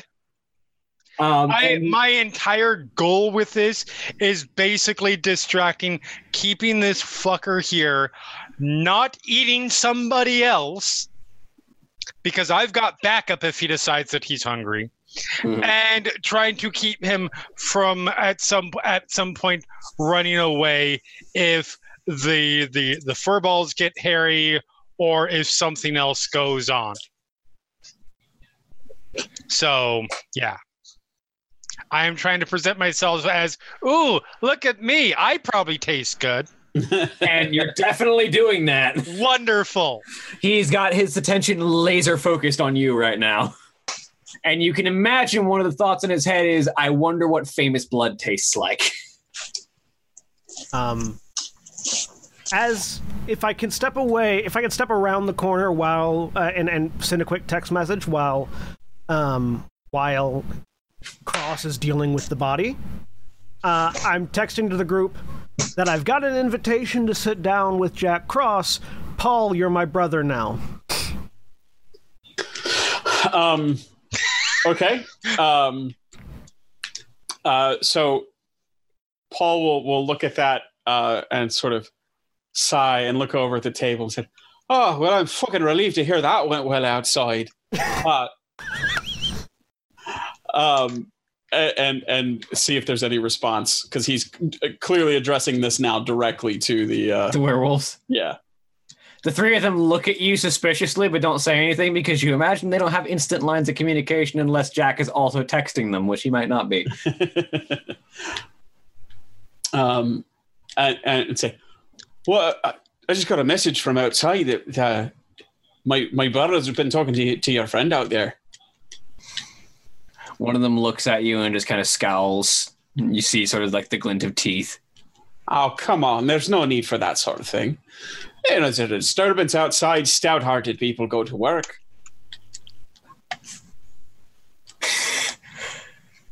We'll see about that, he says as he goes back to his drink. Then I'll follow Jack back. Yeah, inside. so Jack, as you're sort of looking at him, kind of looks at the body, kind of cracks his knuckles for a minute, sets his jaw, looks around, makes sure there's nobody immediately watching, looks over the back wall where it leads into the forest. He just shot put this corpse. Yeah, he sort of grabs the corpse, fireman's carry style, leaps over the back wall in one bound, disappears for 20 seconds, leaps back over the wall, and sort of straightens out his jacket, straightens out his tie. You know, it would save me so many trips to the corner store if I could. It's a little bit of a trick you learn when you're a protector of Gaia, he says as he walks past you. I'll follow him.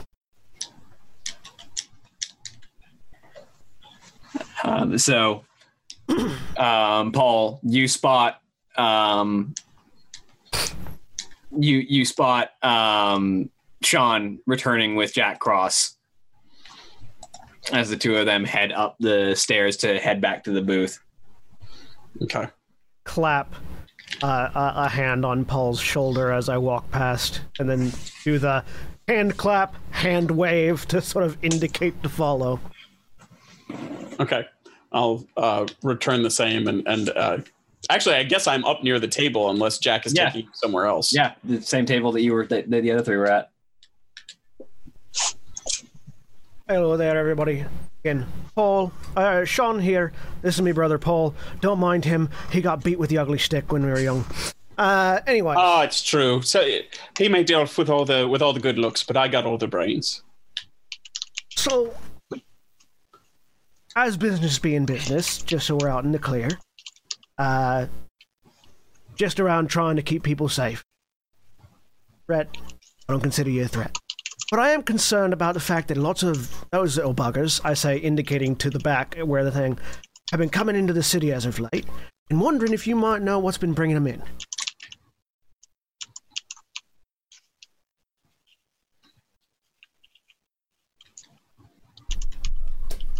That's a question we've been looking for the answer to for a while now, and we've been looking for ways that we might be able to solve it for good. And I'm thinking, all things being equal, you want to protect people, so do we. And we've got a little bit of a stake. And we've got rumors of something that you might be able to help us find. And if you help us find it, we might be able to solve at least a bunch of this problem. I'm all ears. Paul just leans in to listen. So, how good's your Norse mythology? I look to Paul. Well, it's been a while, but probably a fair shake. Where are we starting from? You heard of the great wolf Fenrir? Of course, that's something I understand at least some of your lot are pretty big on. Think they're descended from him, even. So, If Fenris involved, we're all dead. They're just gonna kill everything. I love the editorial from the Experience World of Darkness vets. It's nice. It does. It brings, especially the face palming that happens whenever I introduce myself by name and shake the hand of a werewolf. I mean, Nina would go and get involved, but she isn't checking her phone right now because it's currently pressed between her thigh and the corpse's crock. So Yeah. So, there's an artifact that we'd very much like to get our hands on, and I think having a couple extra ears and eyes looking out for it might do good. It's an artifact called the Fetters of Fenrir. All right, I'm immediately going to check my mental database to see if that sounds familiar. Go ahead and roll me intelligence and occult. Me too. I will imagine that I have enough dice to make it successful.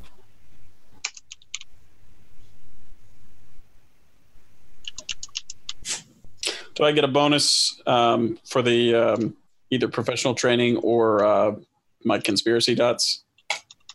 As an Aegis Kaidoru, yes, you can add your professional training. Okay, great. I got one success. I also have one, amazingly. I mean, so from Norse myth, the fetters of Fenrir are unbreakable bonds that were made of ribbon that were able to tie down the raging beast Fenrir. Tyr lost his hand over those, but you know.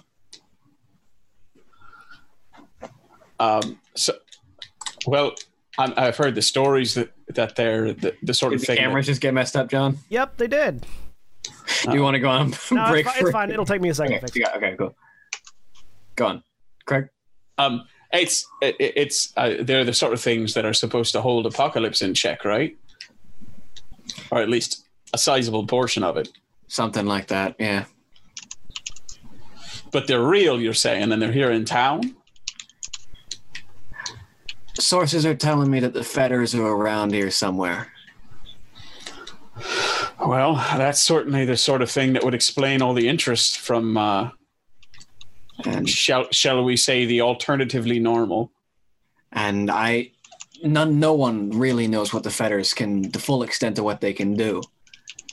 But stories say that they can permanently rein in the rage of inherently violent creatures.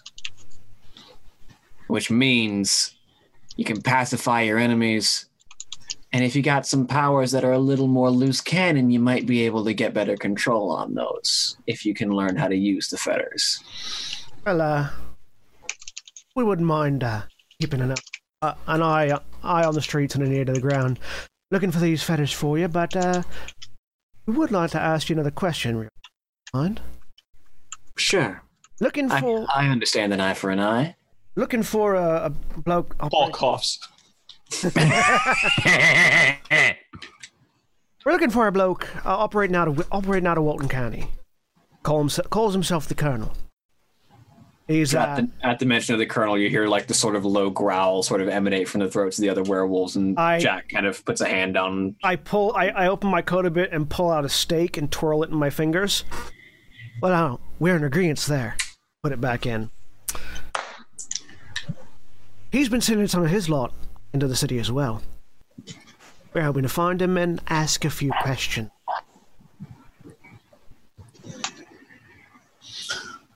Let's just say the Colonel likes to mix with old blood. He's not exactly somebody who is polite company to civilized folk who don't like hatred and terms I wouldn't use in polite company. Are you saying we're going to find him on some sort of plantation? Potentially plantations, and I hear he's from Germany. Do I need to roll to see if I know in character that the Get of Fenris have traditionally pretty strong German ties? Go ahead and roll me occult again. Okay. Is there anything I can roll? And just in case it becomes relevant, as soon as the Paul, you're my brother now comes across text, Eamon immediately responds with activating Stockholm strategy. So yes, you do know that a lot of the Get are from Scandinavia and Germany. Okay. Can I tell, and I'm sure this is a separate role, but any indications, probably not stupid enough to have them visible, but any indications, tribe tattoos, anything else to indicate what tribe these werewolves might be? Not really. Okay. Not visible. Right. So I think I'll just go for it then. So Paul will say, any sort of tie coming from Germany to your more Aryan companions? We've already been talking about Fenris and his Get. I say he's from the part of Germany that I wouldn't want to call my heritage. Other parts of Germany that you do call your heritage? Some of my folk do. Are you That aren't invited to family gatherings anymore. I'll just cut right to the heart of it. If you don't mind, I'd like to know what sort of Garu we're doing business with. If you're asking tribes, you're real educated from someone who isn't one of the kinfolk. Consider me an interested observer. Some of my crew are from the Get. Some of the crew are from the Uktena. People who live here, people who didn't live here. Can I again, if it's a roll, fine. But and I also don't know this out of character. But I would assume the Aegis and the Uktena probably have contrasting interests sometimes in obtaining artifacts. Yeah, the problem is you have similar interests, and both of those interests include keeping those things from other people. Yeah, that's what I mean. I would assume there's a lot of proprietary squabble, shall we say, over. Yeah. Okay. Well, I appreciate you being so forthcoming. If you don't mind my asking, what is it exactly that you all intend to do with it once it's recovered? Well, I'm sure Jonas has told you that we like to keep the peace around here among the less normal things. He certainly did indicate that he trusted you all enough to work with you. And if we could get our hands on the fetters, well, conflict resolution in one tiny package. Can't argue with that. And I mean, I think the first time he said that they could be used to restrain beings made of anger, I think whatever the Aegis equivalent of dollar signs were went off in Paul's eyes, because that's just a giant neon light sign above his head that just flashes saying relic. Well, also, I mean, relic that specifically could be used to contain werewolves. Yes, please. Right. Well, I think this will be a very valuable partnership. As a miming raising a drink. Glad to be working with those who keep the vigil themselves. It's been a pleasure. Speaking of drinks, you all know you shouldn't be drinking those, right? Or is that something that your sort doesn't need to worry about? Yeah, I wouldn't tell mundanes to imbibe anything from the bar downstairs. Paul looks pointedly at the dance floor and then back up and says, we'll make sure to keep that in mind. Has Eamon managed to get Astrid out of the crowd yet? We'll say by this point, yes. And Astrid, you can go ahead and roll me resolving composure again, +2 this time. Okay. I'm gonna 3 success. Okay, yeah. After Eamon has forcibly pulled you off the dance floor, you're able to sort of get your focus back and regain your composure. Feeling all right there, then? That was fun. You don't know why you were stuck like that, but that was fun. Yeah, I think I'm okay. Somewhere back up the text chain, there is a text from Sean saying, "Don't drink the drinks. There's magic in them." Great. Well, if you got your head back in the Hurley now, we're going to have to run her upstairs and see what her friends have gotten into. We'll keep an eye on Nina from here as best we can, but they're apparently having a bit of a tete-a-tete with some of our Lupin comrades or some. I want to be up there and see what's going on. Sure. Yeah, let's check it out. And as far as you're concerned, my name is Sven Torviksson. Oh my god. So, because I might know what you meant, Eamon, You would know what I meant. what was the text about? Oh, he's basically, since you've established somebody else as your brother, I'm coming in as a Swede. Got it. Okay. I just want to point out that with no additional context, Drew pinned you, the person who can't see, pinned you two as twins when you walked in the door. I didn't say this was a good plan. It's just his default plan. As we're done talking, I will send a text out. I don't know again where it will fall, saying meet outside.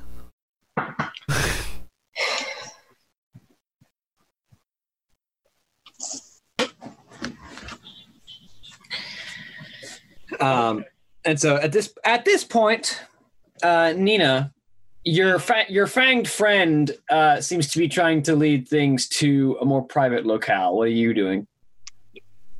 Which direction of private? Out the front door or into the back? Out the front door. How far of a walk is it from the front door to the back? And are there members of my posse here between those 2 points? It's about 30 seconds, and there's Eamon's down there still. Yeah, Eamon's still down there. Okay. I will pull back just like, parting so that you can move, because it's hard to walk when you yeah. Mm-hmm. Yeah. Let him take the lead, and then behind his back, what am I doing, people? Is a text. Do Astrid and I still have eyes on Nina? Yes. Okay.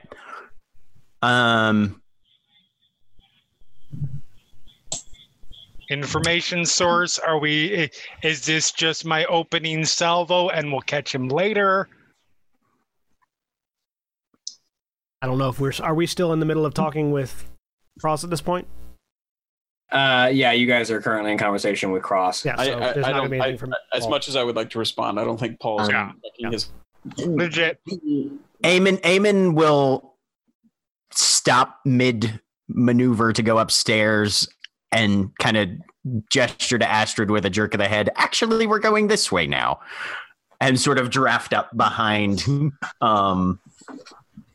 Nina, probably a good 5-10 yards buffer. There's a text. If you had the front and need it, I can pull you out. Y/N.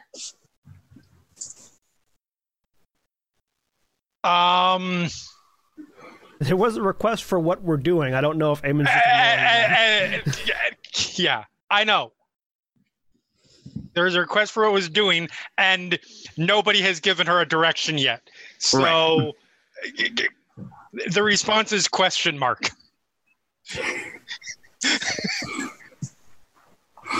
I don't know why you guys are here. I'm trying to be helpful.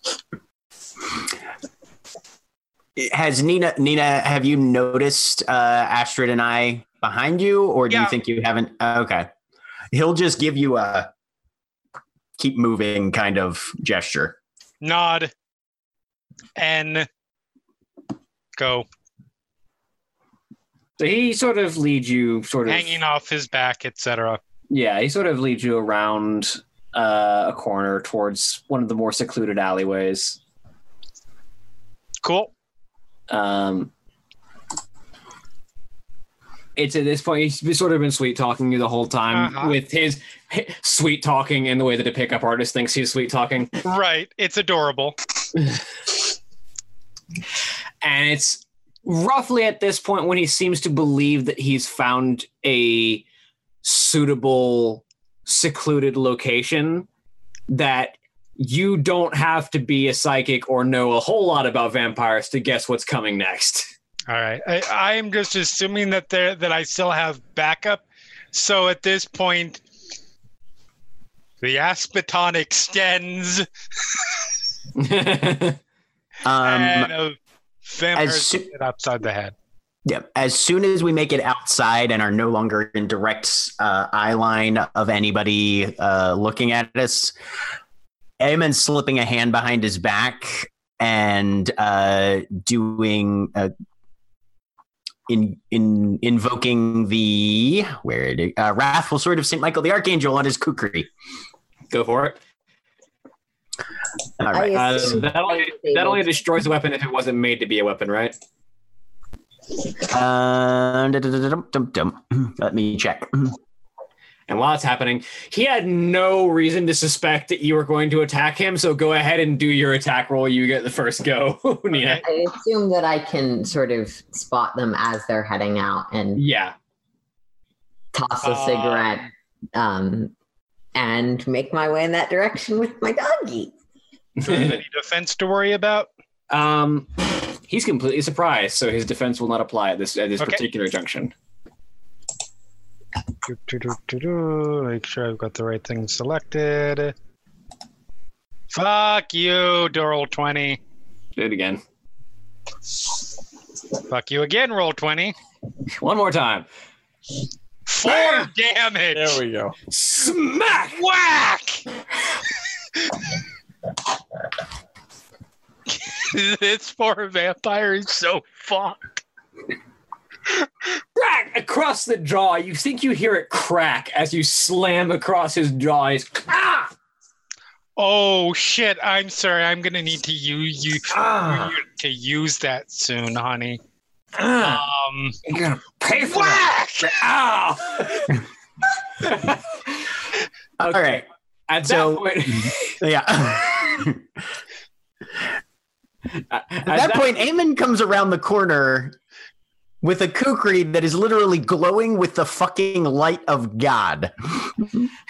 So we're gonna roll initiative real quick just to see if he gets to do anything before he gets smite.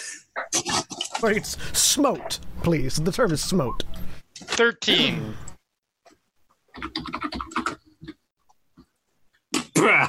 No, he doesn't. 7. 15. There we go.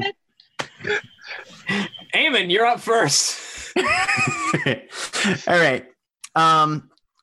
Does he have hold of Nina at all? He did for about a half second before that baton slammed into his jaw. Okay. We're gonna try and take this guy's leg off, like right at the knee, just with the kukri. So did the raffle sword that only destroys the weapon if it wasn't meant to be a weapon, right? No, it will destroy the weapon if it deals more than 4 points of damage by the end of the scene. Okay. If I deal 3 or less, then the gift ends and the thing stays intact. But he's willing to sacrifice a kukri on a vampire. Okay. The leg off, stake him back in the van. Holy fuck! Or just We kill him. wanted a survivor for questioning, you asshole. I mean, I am only targeting the leg. That's true, and it does. Oh shit! I didn't roll any of what was his defense. Did he have any at the moment? It would have been 2. Okay. Let me re-roll that then. But that's a glorious roll. I'm not gonna lie. Oh Jesus! Holy Jesus! Okay, that's much better. That's much more reasonable. Aim for the leg. He takes 1 point of aggravated damage. Holy shit! That was gonna say, I nearly one shot at a fucking vampire. Even just going for the leg, 8 aggravated damage. Jesus Christ! Oh, no, it's a maximum of 4 aggravated damage. Okay. Yeah, after which it would have been lethal, but yeah. Okay. Still. We can all, that typing sound we can all hear. It's the difficulty of the rest of this adventure being adjusted accordingly. I mean, he saw how many dice I rolled to shoot a guy with a shotgun and still only got 2 damage, so... Yep. So you rush in and drive this kukri into his leg. There's a flash of light as it sears away at the flesh of his leg. Ah! Oh, and then it's Nina's turn. Dropping the baton, really quick, coming out with a pistol, putting it flat up against his chest to do. I realize this is not a silencer. Real people who argue about reality in horror games, don't at me. Yeah, and just go for it. His defense is 1 now because he's been attacked already. Is 1, okay. And Okay. Are there weird modifiers? I've actually never done this in New World. Are there weird modifiers for shooting someone point blank? Because in Old World, it's a lot easier. They get to apply their defense, and that's it. Okay. -1. So there's another 2 damage. 5. So that's 7 damage. Yeah, yep. He's done. Get him on the ground. Now, will do. And he sheaths the kukri, very pleased with himself that it didn't break. Because you pulled back at the last minute. Right, yep. And he's like, maybe I should pull this. And he just goes and tosses Nina a steak, because we always have at least 1 or 2 of those. Yep. And then goes to get the van. Oh, and that's going right in the chest. And for safe measure, getting rolled over and handcuffed behind the back. So drive the stake into the chest, probably with the baton, with the front of the baton, just to slam it. Jab it in just a little bit, and then just fucking curb stomp it. just stamp it into his chest a bit, just so it stays there, and then just stamp on it. Yep. And and it breaks through the ribs and drives straight into the heart. Oh, that's a good sound. Just like. I like that we have a lot of differing opinions on all the other beasts of the night, but vampires universally, we don't mind just driving the right. Fuck vampires. But vampires can get fucked. I mean, we did torture's still torture, but fuck vampires. All right. I feel like we had actually a pretty good conversation. Yeah, that was a good convo. Yeah, we had a really good conversation about it.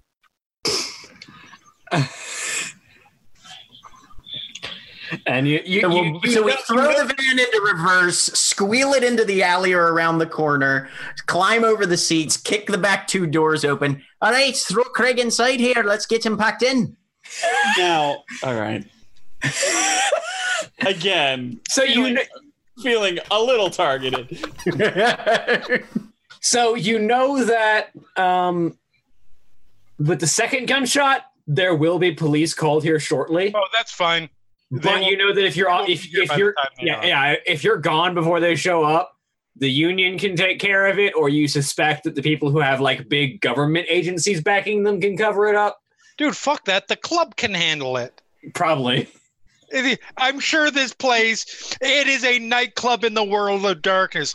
I'm sure shootings are a weekly occurrence. You're not wrong. Yeah, especially the club that's doping. It's like, like the club with the magical, the club where the werewolves and the vampires both hang out. Ecstasy, whatever it's pronounced. Like, they can handle it. But yeah, she tosses the body in, climbs in, and goes, no, this one's mine. His name's not Craig. They're all named Craig. No, I got this one. His name's Armand. Fair enough. Have it your way. He's Duke who thinks he's good with ladies. So he's an Armand, clearly. Astrid, love, can you text everybody and let them know where the van is? Because I think we need to make ourselves a quick exit. Yeah, we need to go. All right. She'll send out a group text. And so it's at this point, as your conversation with Jack is nearing its end, as you hear another gunshot, that you get that text. Well, it looks like that's our cue to leave. So, it's been a pleasure talking with you. We'll be in touch. I'm assuming we can find you here if we need you. We'll be in touch. Of course. And I just put a hand on Paul's shoulder, and we're going to go. Paul will stand up, nod his head not shake hands with anybody, and head out after Eamon or after Sean. Sending it, looking to see if Jonas is also following out. Jonas, who had been sitting in the booth that you guys had private for the entire time and no one had ever bothered to walk over to. I know, right? It was like Jonas. He got to sit and have a drink that wasn't from the bar, so I mean, Yeah, he had the fun part of the night. I'm not getting in a church van with people that I've barely confirmed are the people I'm here to look for. Like, that's fair. a quality decision. I will, as I step out. Are you outside still, Drew? I am probably headed back in about now, or I'm headed to a bus stop. I'm probably headed back in. As we're heading out, I will pause, offer you a hand, like to shake. Pleasure to meet you. You must be our other friend. I'm Sean. Thanks for the backup. We're going to be skedaddling, so text you the address. I'll figure out what I'll figure out what our contact needs, and then meet you there, I guess. And like, clearly doesn't take your hand, is avoiding eye contact, like. Okay, this is really spot on, so I don't feel like it's offensive. You know, when someone who's like clearly raised atheist or potentially Jewish is interacting with someone in church garb and they're like, yeah, I'm sure. I really don't know what the proper protocol is. Can I have this conversation, please? Yeah. Legit. I've been there, yeah. Right. Nice meeting you. See you later. Yeah, Paul will lean over and I'm gonna go look for, because he said he was gonna be here tonight. I'm gonna go see if I can spot him. Yep. What were you saying, Craig? I was just gonna say Paul is also gonna say who. Now I know that Drew's visually is not may not be picking up on it, so may have just assumed that Paul was also part of the Maleficarum, but Paul will also say, well, yeah, you've got our numbers. I'm Paul, by the way. Just we'll meet up and talk soon later. Right. Yeah, and as you walk up the stairs, you see Jonas is on his way down as well, and sort of, good to see you made it. I think you might have met everybody. We had a bit of a commotion. Yeah. So, how was your night? Was it as fruitful as everyone else's seemed to have been? I guess we'll see. It's definitely interesting. Well, welcome to the cell. Give him a nod. All right, we should probably get going. Do you have transport? Do you need a ride? I can make my own way, but I wouldn't say no to someone driving. You don't want to ride in the Jesus van? Mary, thank you very much. Mary, not Jesus.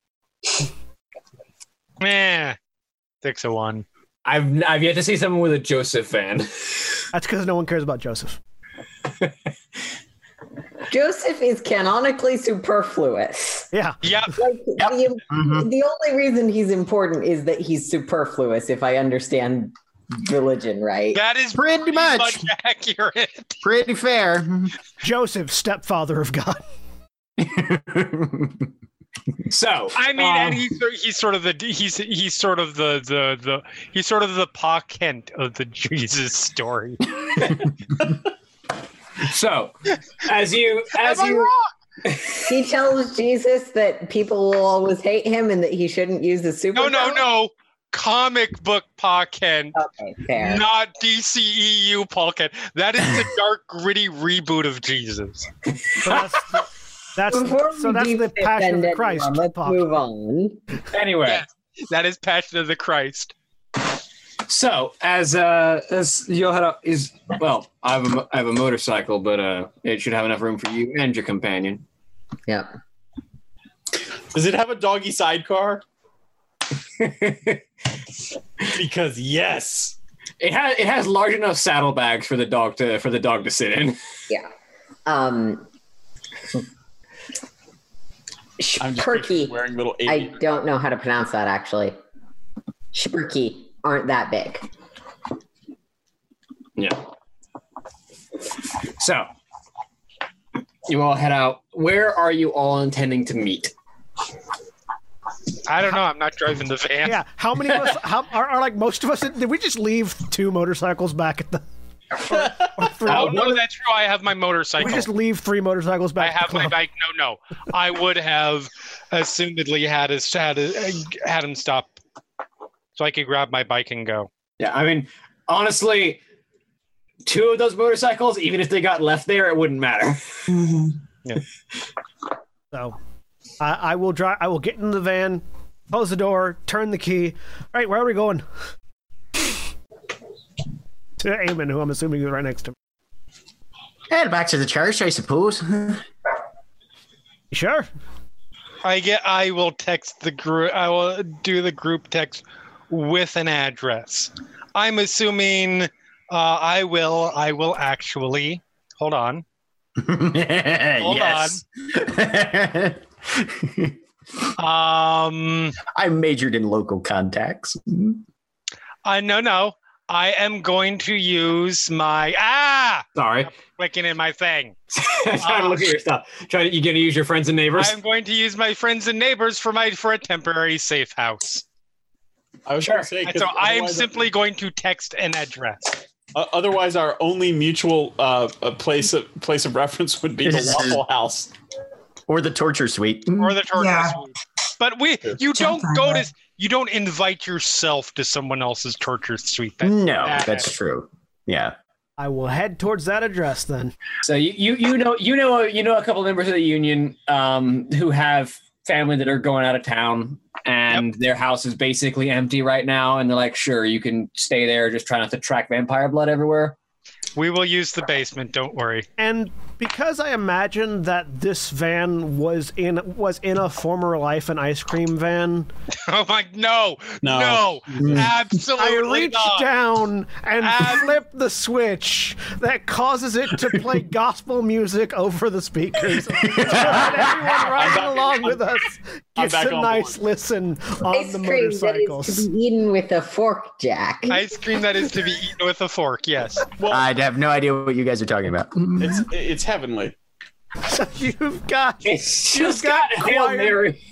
I was going to say, I feel like it's Ave Maria, though. Yeah, not gospel. Ave Maria just Ave playing Maria. on the loudspeaker. Ave Maria playing like from like ice cream truck quality speakers as we drive down With the motorcycle directly in front of you guys that just has this.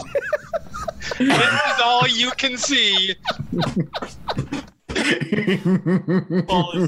Paul is pinching his nose. And I feel like the brothers are singing along in really bad Irish accents. Yep. Is my ride in the group text? Yes, Jonas is in the group text. Yeah. Then I'll sort of shrug and unless you need to go somewhere else. No, let's meet up with them.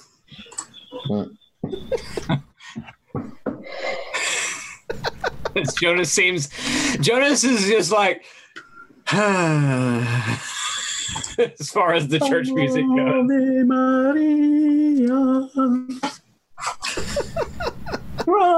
Drew is silently wishing that instead of being blind, they were deaf, because then they would be able to drive not there and also wouldn't have to listen to this. All the people on motorcycles have to listen to it. No, we don't. We can drive away from you. Yeah, we can. About halfway there, I'll reach down and turn it off. Thank you. Do not blast Ave Maria through the neighborhood. as we move up to this secret safe house. I love this game.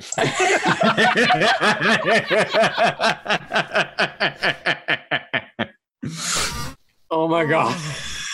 My heart. So you all pull up to this very, very suburban-looking house that sort of exists in the back corner of a neighborhood. There's construction going on, and this house is sort of by itself. It has, there's a key hidden under the doormat that you can use to get in the house. Let myself in. Turn the lights on. It's very beige in here. Paul's like, oh, I like it. Feels right at home. That surprises me absolutely not at all. All right. I'm going to do the quick check around for plastic. Like it's got that very it's like that one floor house, all the walls are beige and all the trims are like milk white. So it's got that beige and white combination going on throughout the entire house. It screams rental or just repainted for sale, right? Yes. Yeah. I go into the garage to look for plastic. Yeah, you find like plastic bags and plastic tarp laydowns. Plastic tarp. Yep. I'm just putting it down from the front door to the door to wherever the basement is. Paul has his gloves back on. It's like right across the living room, and then there's like the kitchen and the door out the back that heads to the basement. I want to buy this house. I want to go ahead and wrap the body in the back of the van in a trash bag.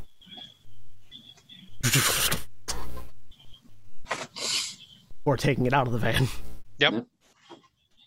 Because nothing says non-suspicious like a human-shaped trash bag. It's less suspicious than a human-shaped human. So, old bodies, as long as it is in the shape primarily of a trash bag and not the shape of a corpse laid out, you're fine. Right. If you ball them up, then it's like... Bend. It's only got one leg, so bend the one leg that's left.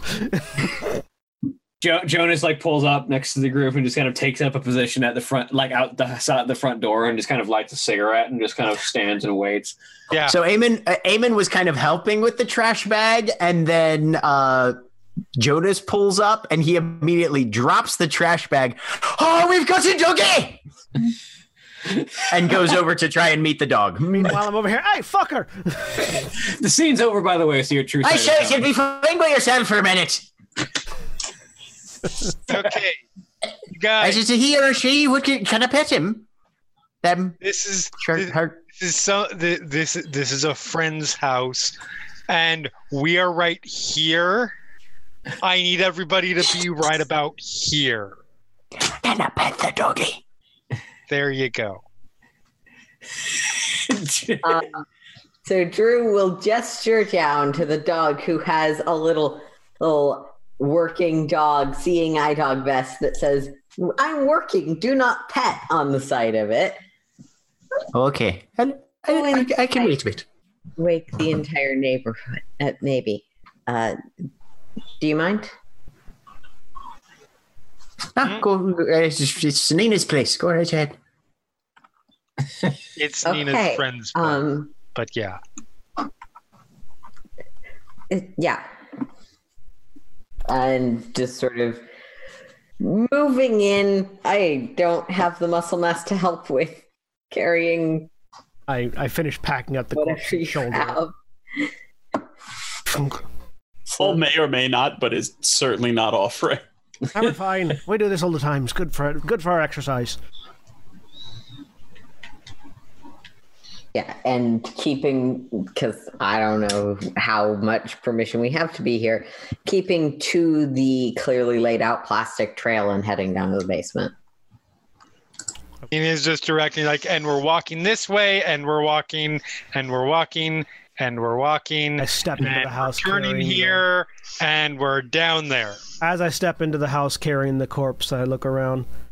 Holy shit, it looks like somebody vomited after a Christmas day in here. And everything does kind of look like eggnog. Jack, whose character does not have a name in Roll20, tragically. Whoops. Eamon.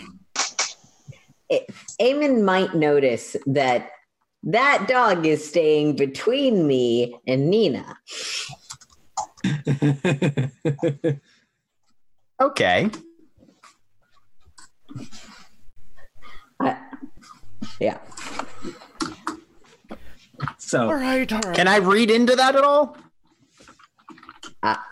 Empathy of the dog. I think that's some sort of empathy roll, but I'm certainly not proficient enough to tell you what that would be. you can roll with empathy. Okay. Are you trying to hide your intent, or are you just? No, I am agog at the animals. There is a dog here. No, Drew. Oh. Sure. Actually, is a demon in dog form? Is that empathy or animal kin? Well, it depends on if you're trying to deter. Animal can if you want to know what the dog is thinking. Empathy for Drew. Yeah. Well, I rolled 2 2s and 2 3s, so. Hey, that's a good poker hand. Eamon don't know shit. What's the role I used to oppose that again? Manipulation subterfuge to hide what you're thinking. All I have to do is not fail, and we'll have a draw. Okay, that's a draw. The draw. You're the only one paying enough attention to the dog to notice that this is happening, because the dog is easy to let your eyes glaze over. Yep. Has the true sight worn off yet, by the way? It's been a scene. Yeah, it ended when we hit the van. Gotcha. Yeah, I think, I don't know if you've put it together, but you definitely noticed a Hellfire dog. Oh yeah, no, I've Okay. I know who you are. You helped me kill a zombie. Yeah, we're actually, we're fine. Helped. You helped. There was damage dealt. As I lay the vampire down. All right, so everybody, just so you're all aware of what happened outside, there was a bugger of a zombie trying to break his way into that kitchen. I handled it. I believe this is Drew. I say, indicating to Drew. Mm-hmm. This one, Nice. one hell of an ally. Let me tell you, sick and fire and brimstone from the heavens. It was fantastic. Double nice. Anyways, and then I will. Right now, I'm not happy that you're happy about that. I am very happy. Still faint singe marks in the corner of your eyes, by the way. Yeah, it kind of looks like the Junkrat explosion to my face. Yeah. Right. Mm-hmm. Okay, so question then. If I am not happy that you're not happy that I'm happy, does that make you happy? But I didn't. I only knew that you knew. It's okay. You can answer that later. After drinks. I will then proceed to divulge what happened from point of zombie killing onward from my perspective. I think Paul will quickly interject and just say everybody's names real quick and ask Drew's name. Drew. Nina. John. Eamon. And I'll take the vest off and sort of gesture Crowley, gesture my dog in Eamon's direction. This is Crowley. Hey, hello there, Crowley. Hey there, you wee fella. And I know I didn't name him. It's fine. I think it's hilarious. Oh, he does talk to the dead. We name all of our vampires Craig, so it doesn't feel bad. This one, by the way, for the record, is not Craig. He's mine. He's Armand. All right, Armand. Tell him what you like. Call a spade a spade. Anyways, so yeah, regurgitating the information that Paul and I got from Jack. Mm-hmm. You all now been informed about the fetters of Fenrir, and that seems to be something that the werewolves are looking after. And also giving us the information about finding our vampiric friend in Walton County. Are there any plantations in Walton? Fuck if I know. Is there a... Yeah. That'd be a streetwise to come up with it off the top of your head. Okay. Intelligence streetwise? Yep. Because that seems to be what he was indicating. Oh. Old racist vampire from Germany screams plantation owner. Not wrong. All the successes. I know the location of every plantation in the South for some reason. With an exceptional success, you can think of there is literally a plantation that is sort of, it's like right south of Athens. Shit, I know where you're talking about.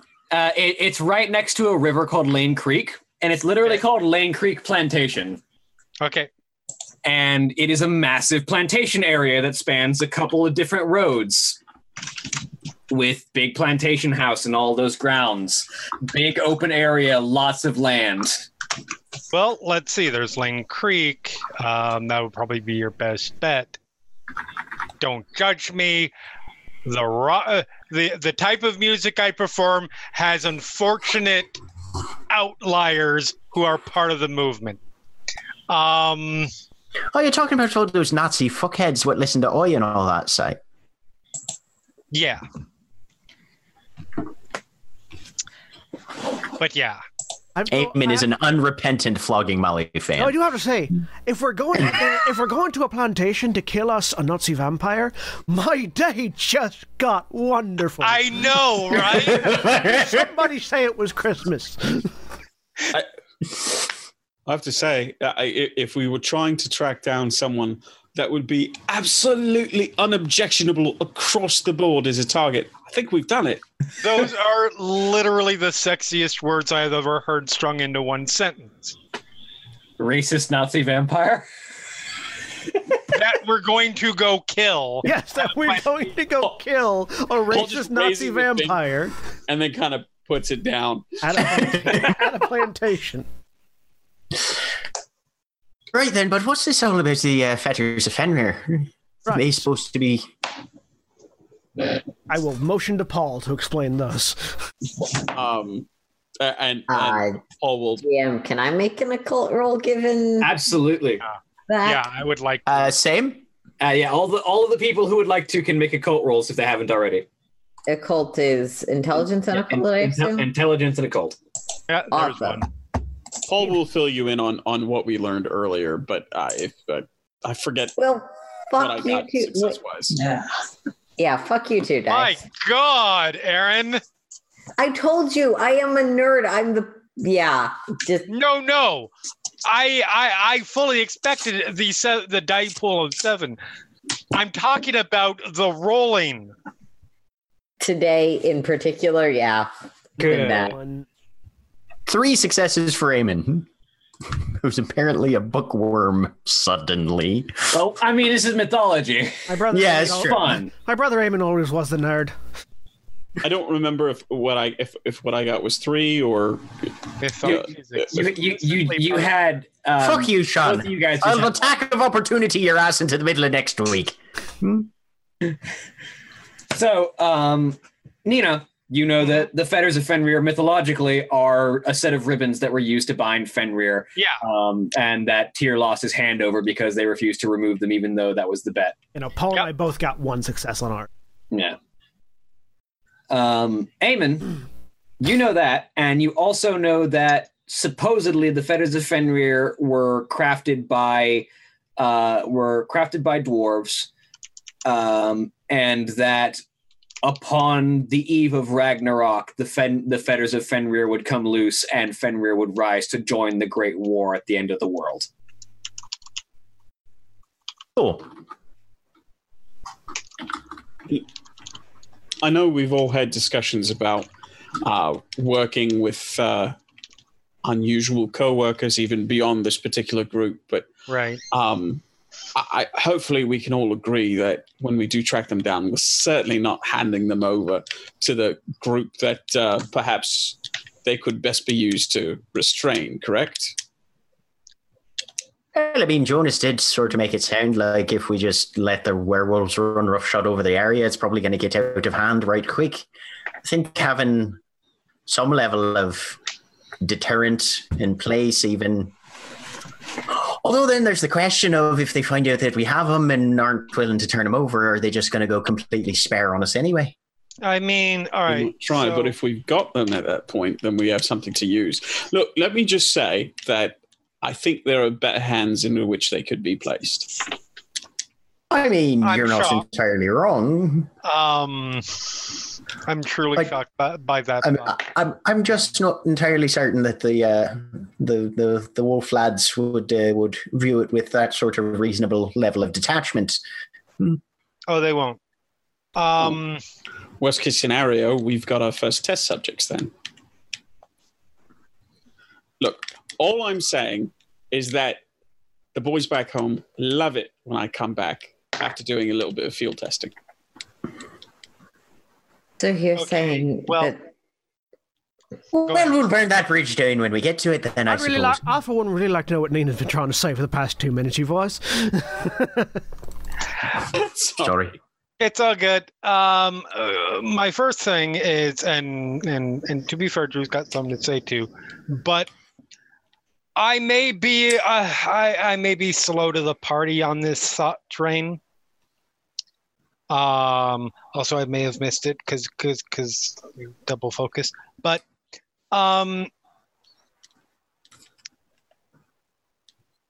we are at least somewhat on the same page that it's probable, since there's this crimson veil that everybody's looking for, and the Fenrir fetters that apparently the fuzzies are looking for. These are probably the same thing, right? Do we know anything else about, and also can I make an occult roll on the crimson veil thing? You can remember me to call it. You're the only one that has it yet. Yeah. I've got. I placed in a call to the Vatican to have them take a look into Crimson Veil. Fuck you, 2 days, one success. Did I roll Crimson Veil last time? I don't remember if I did. I think everybody did, except for Drew. Everyone did, and I think the most we ever got was a 1. Yeah. So what you don't have any solid knowledge, but based on what you can surmise off of the name, it definitely sounds of empiric in origin. You would suspect that it's something that is not necessarily in the annals of history. It's probably something that only really vampires would have severe knowledge of. I'm just all right. Then I'm looking to the group to see if they want to share what they've already learned. So I've gone and put in a word at the Vatican to have them take a look around in the archives and see if we've got anything substantial regarding the Crimson Veil. I would, however, put forward that, yes, very likely the thing that we're looking for is not actually a Crimson Veil or actually the fetters. Considering that it might be what two people are called. Two different groups are just naming the same thing that has multiple uses. May very well be the same thing as well. Yes. Well, yeah. What does it? We don't know, other than that it's apparently the beacon that is causing all this weird stuff to come here. All we do know, is that it's drawing in supernatural creatures. They all want something different out of this little piece of the pie. Vampires think that it's going to be something that's going to end their eternal thirst or some shit like that, according to Craig. Werewolves think it's this fetters of Fenris. Every other critter's probably got their own idea of what it is. And they might not be wrong. Yeah. It could be, it could legitimately, tie down, which allows for some sort of sacrifice that cures the eternal thirst, that causes, I don't know, all of the fey creatures' privates to tingle in the right way, or whatever the fuck the rest of them are going to be. So all we really know is that we're looking for it. Yeah. Let's not plan on using it on anyone until we know what it is and what it does. And at that point, we do it far the fuck away from this city. Yeah.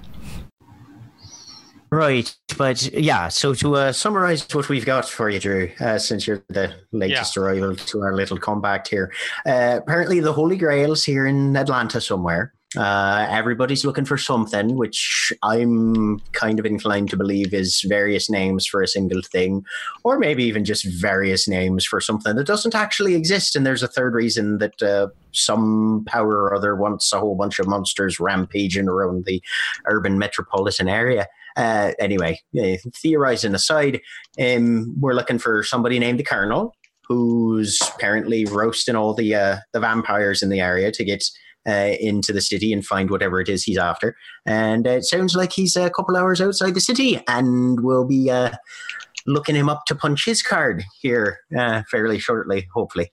Yeah, to recap, some of them... Am I missing anything? Well, I out of character, I want to remember, I feel like there was a moment when someone in character, maybe Jonas, actually called it the Terminus tendency, but maybe that was in my intro episode. Yeah, Jonas did mention that the eggheads back at least among the Knights of St. Adrian are calling it the Terminus tendency. Okay, all right. Yeah, I will specifically. It being the thing everybody's looking for, or the phenomena of the phenomenon of all the supernaturals converging on Atlanta. In other words, what we know is that Jonas's people are have live journals. Yes. Because that's the kind of title you would give your live journal. Right. But like Eamon said, everybody's looking for something. Some of them want to use it. Some of them want to be used by it.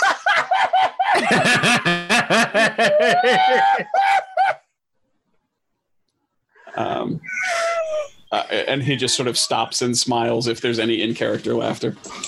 There's a smile. There's a face palm. Love it. Dad joke. I knew that was coming as soon as you started saying it, and I was so proud. All right. Well, that brings everybody up to speed where we are now.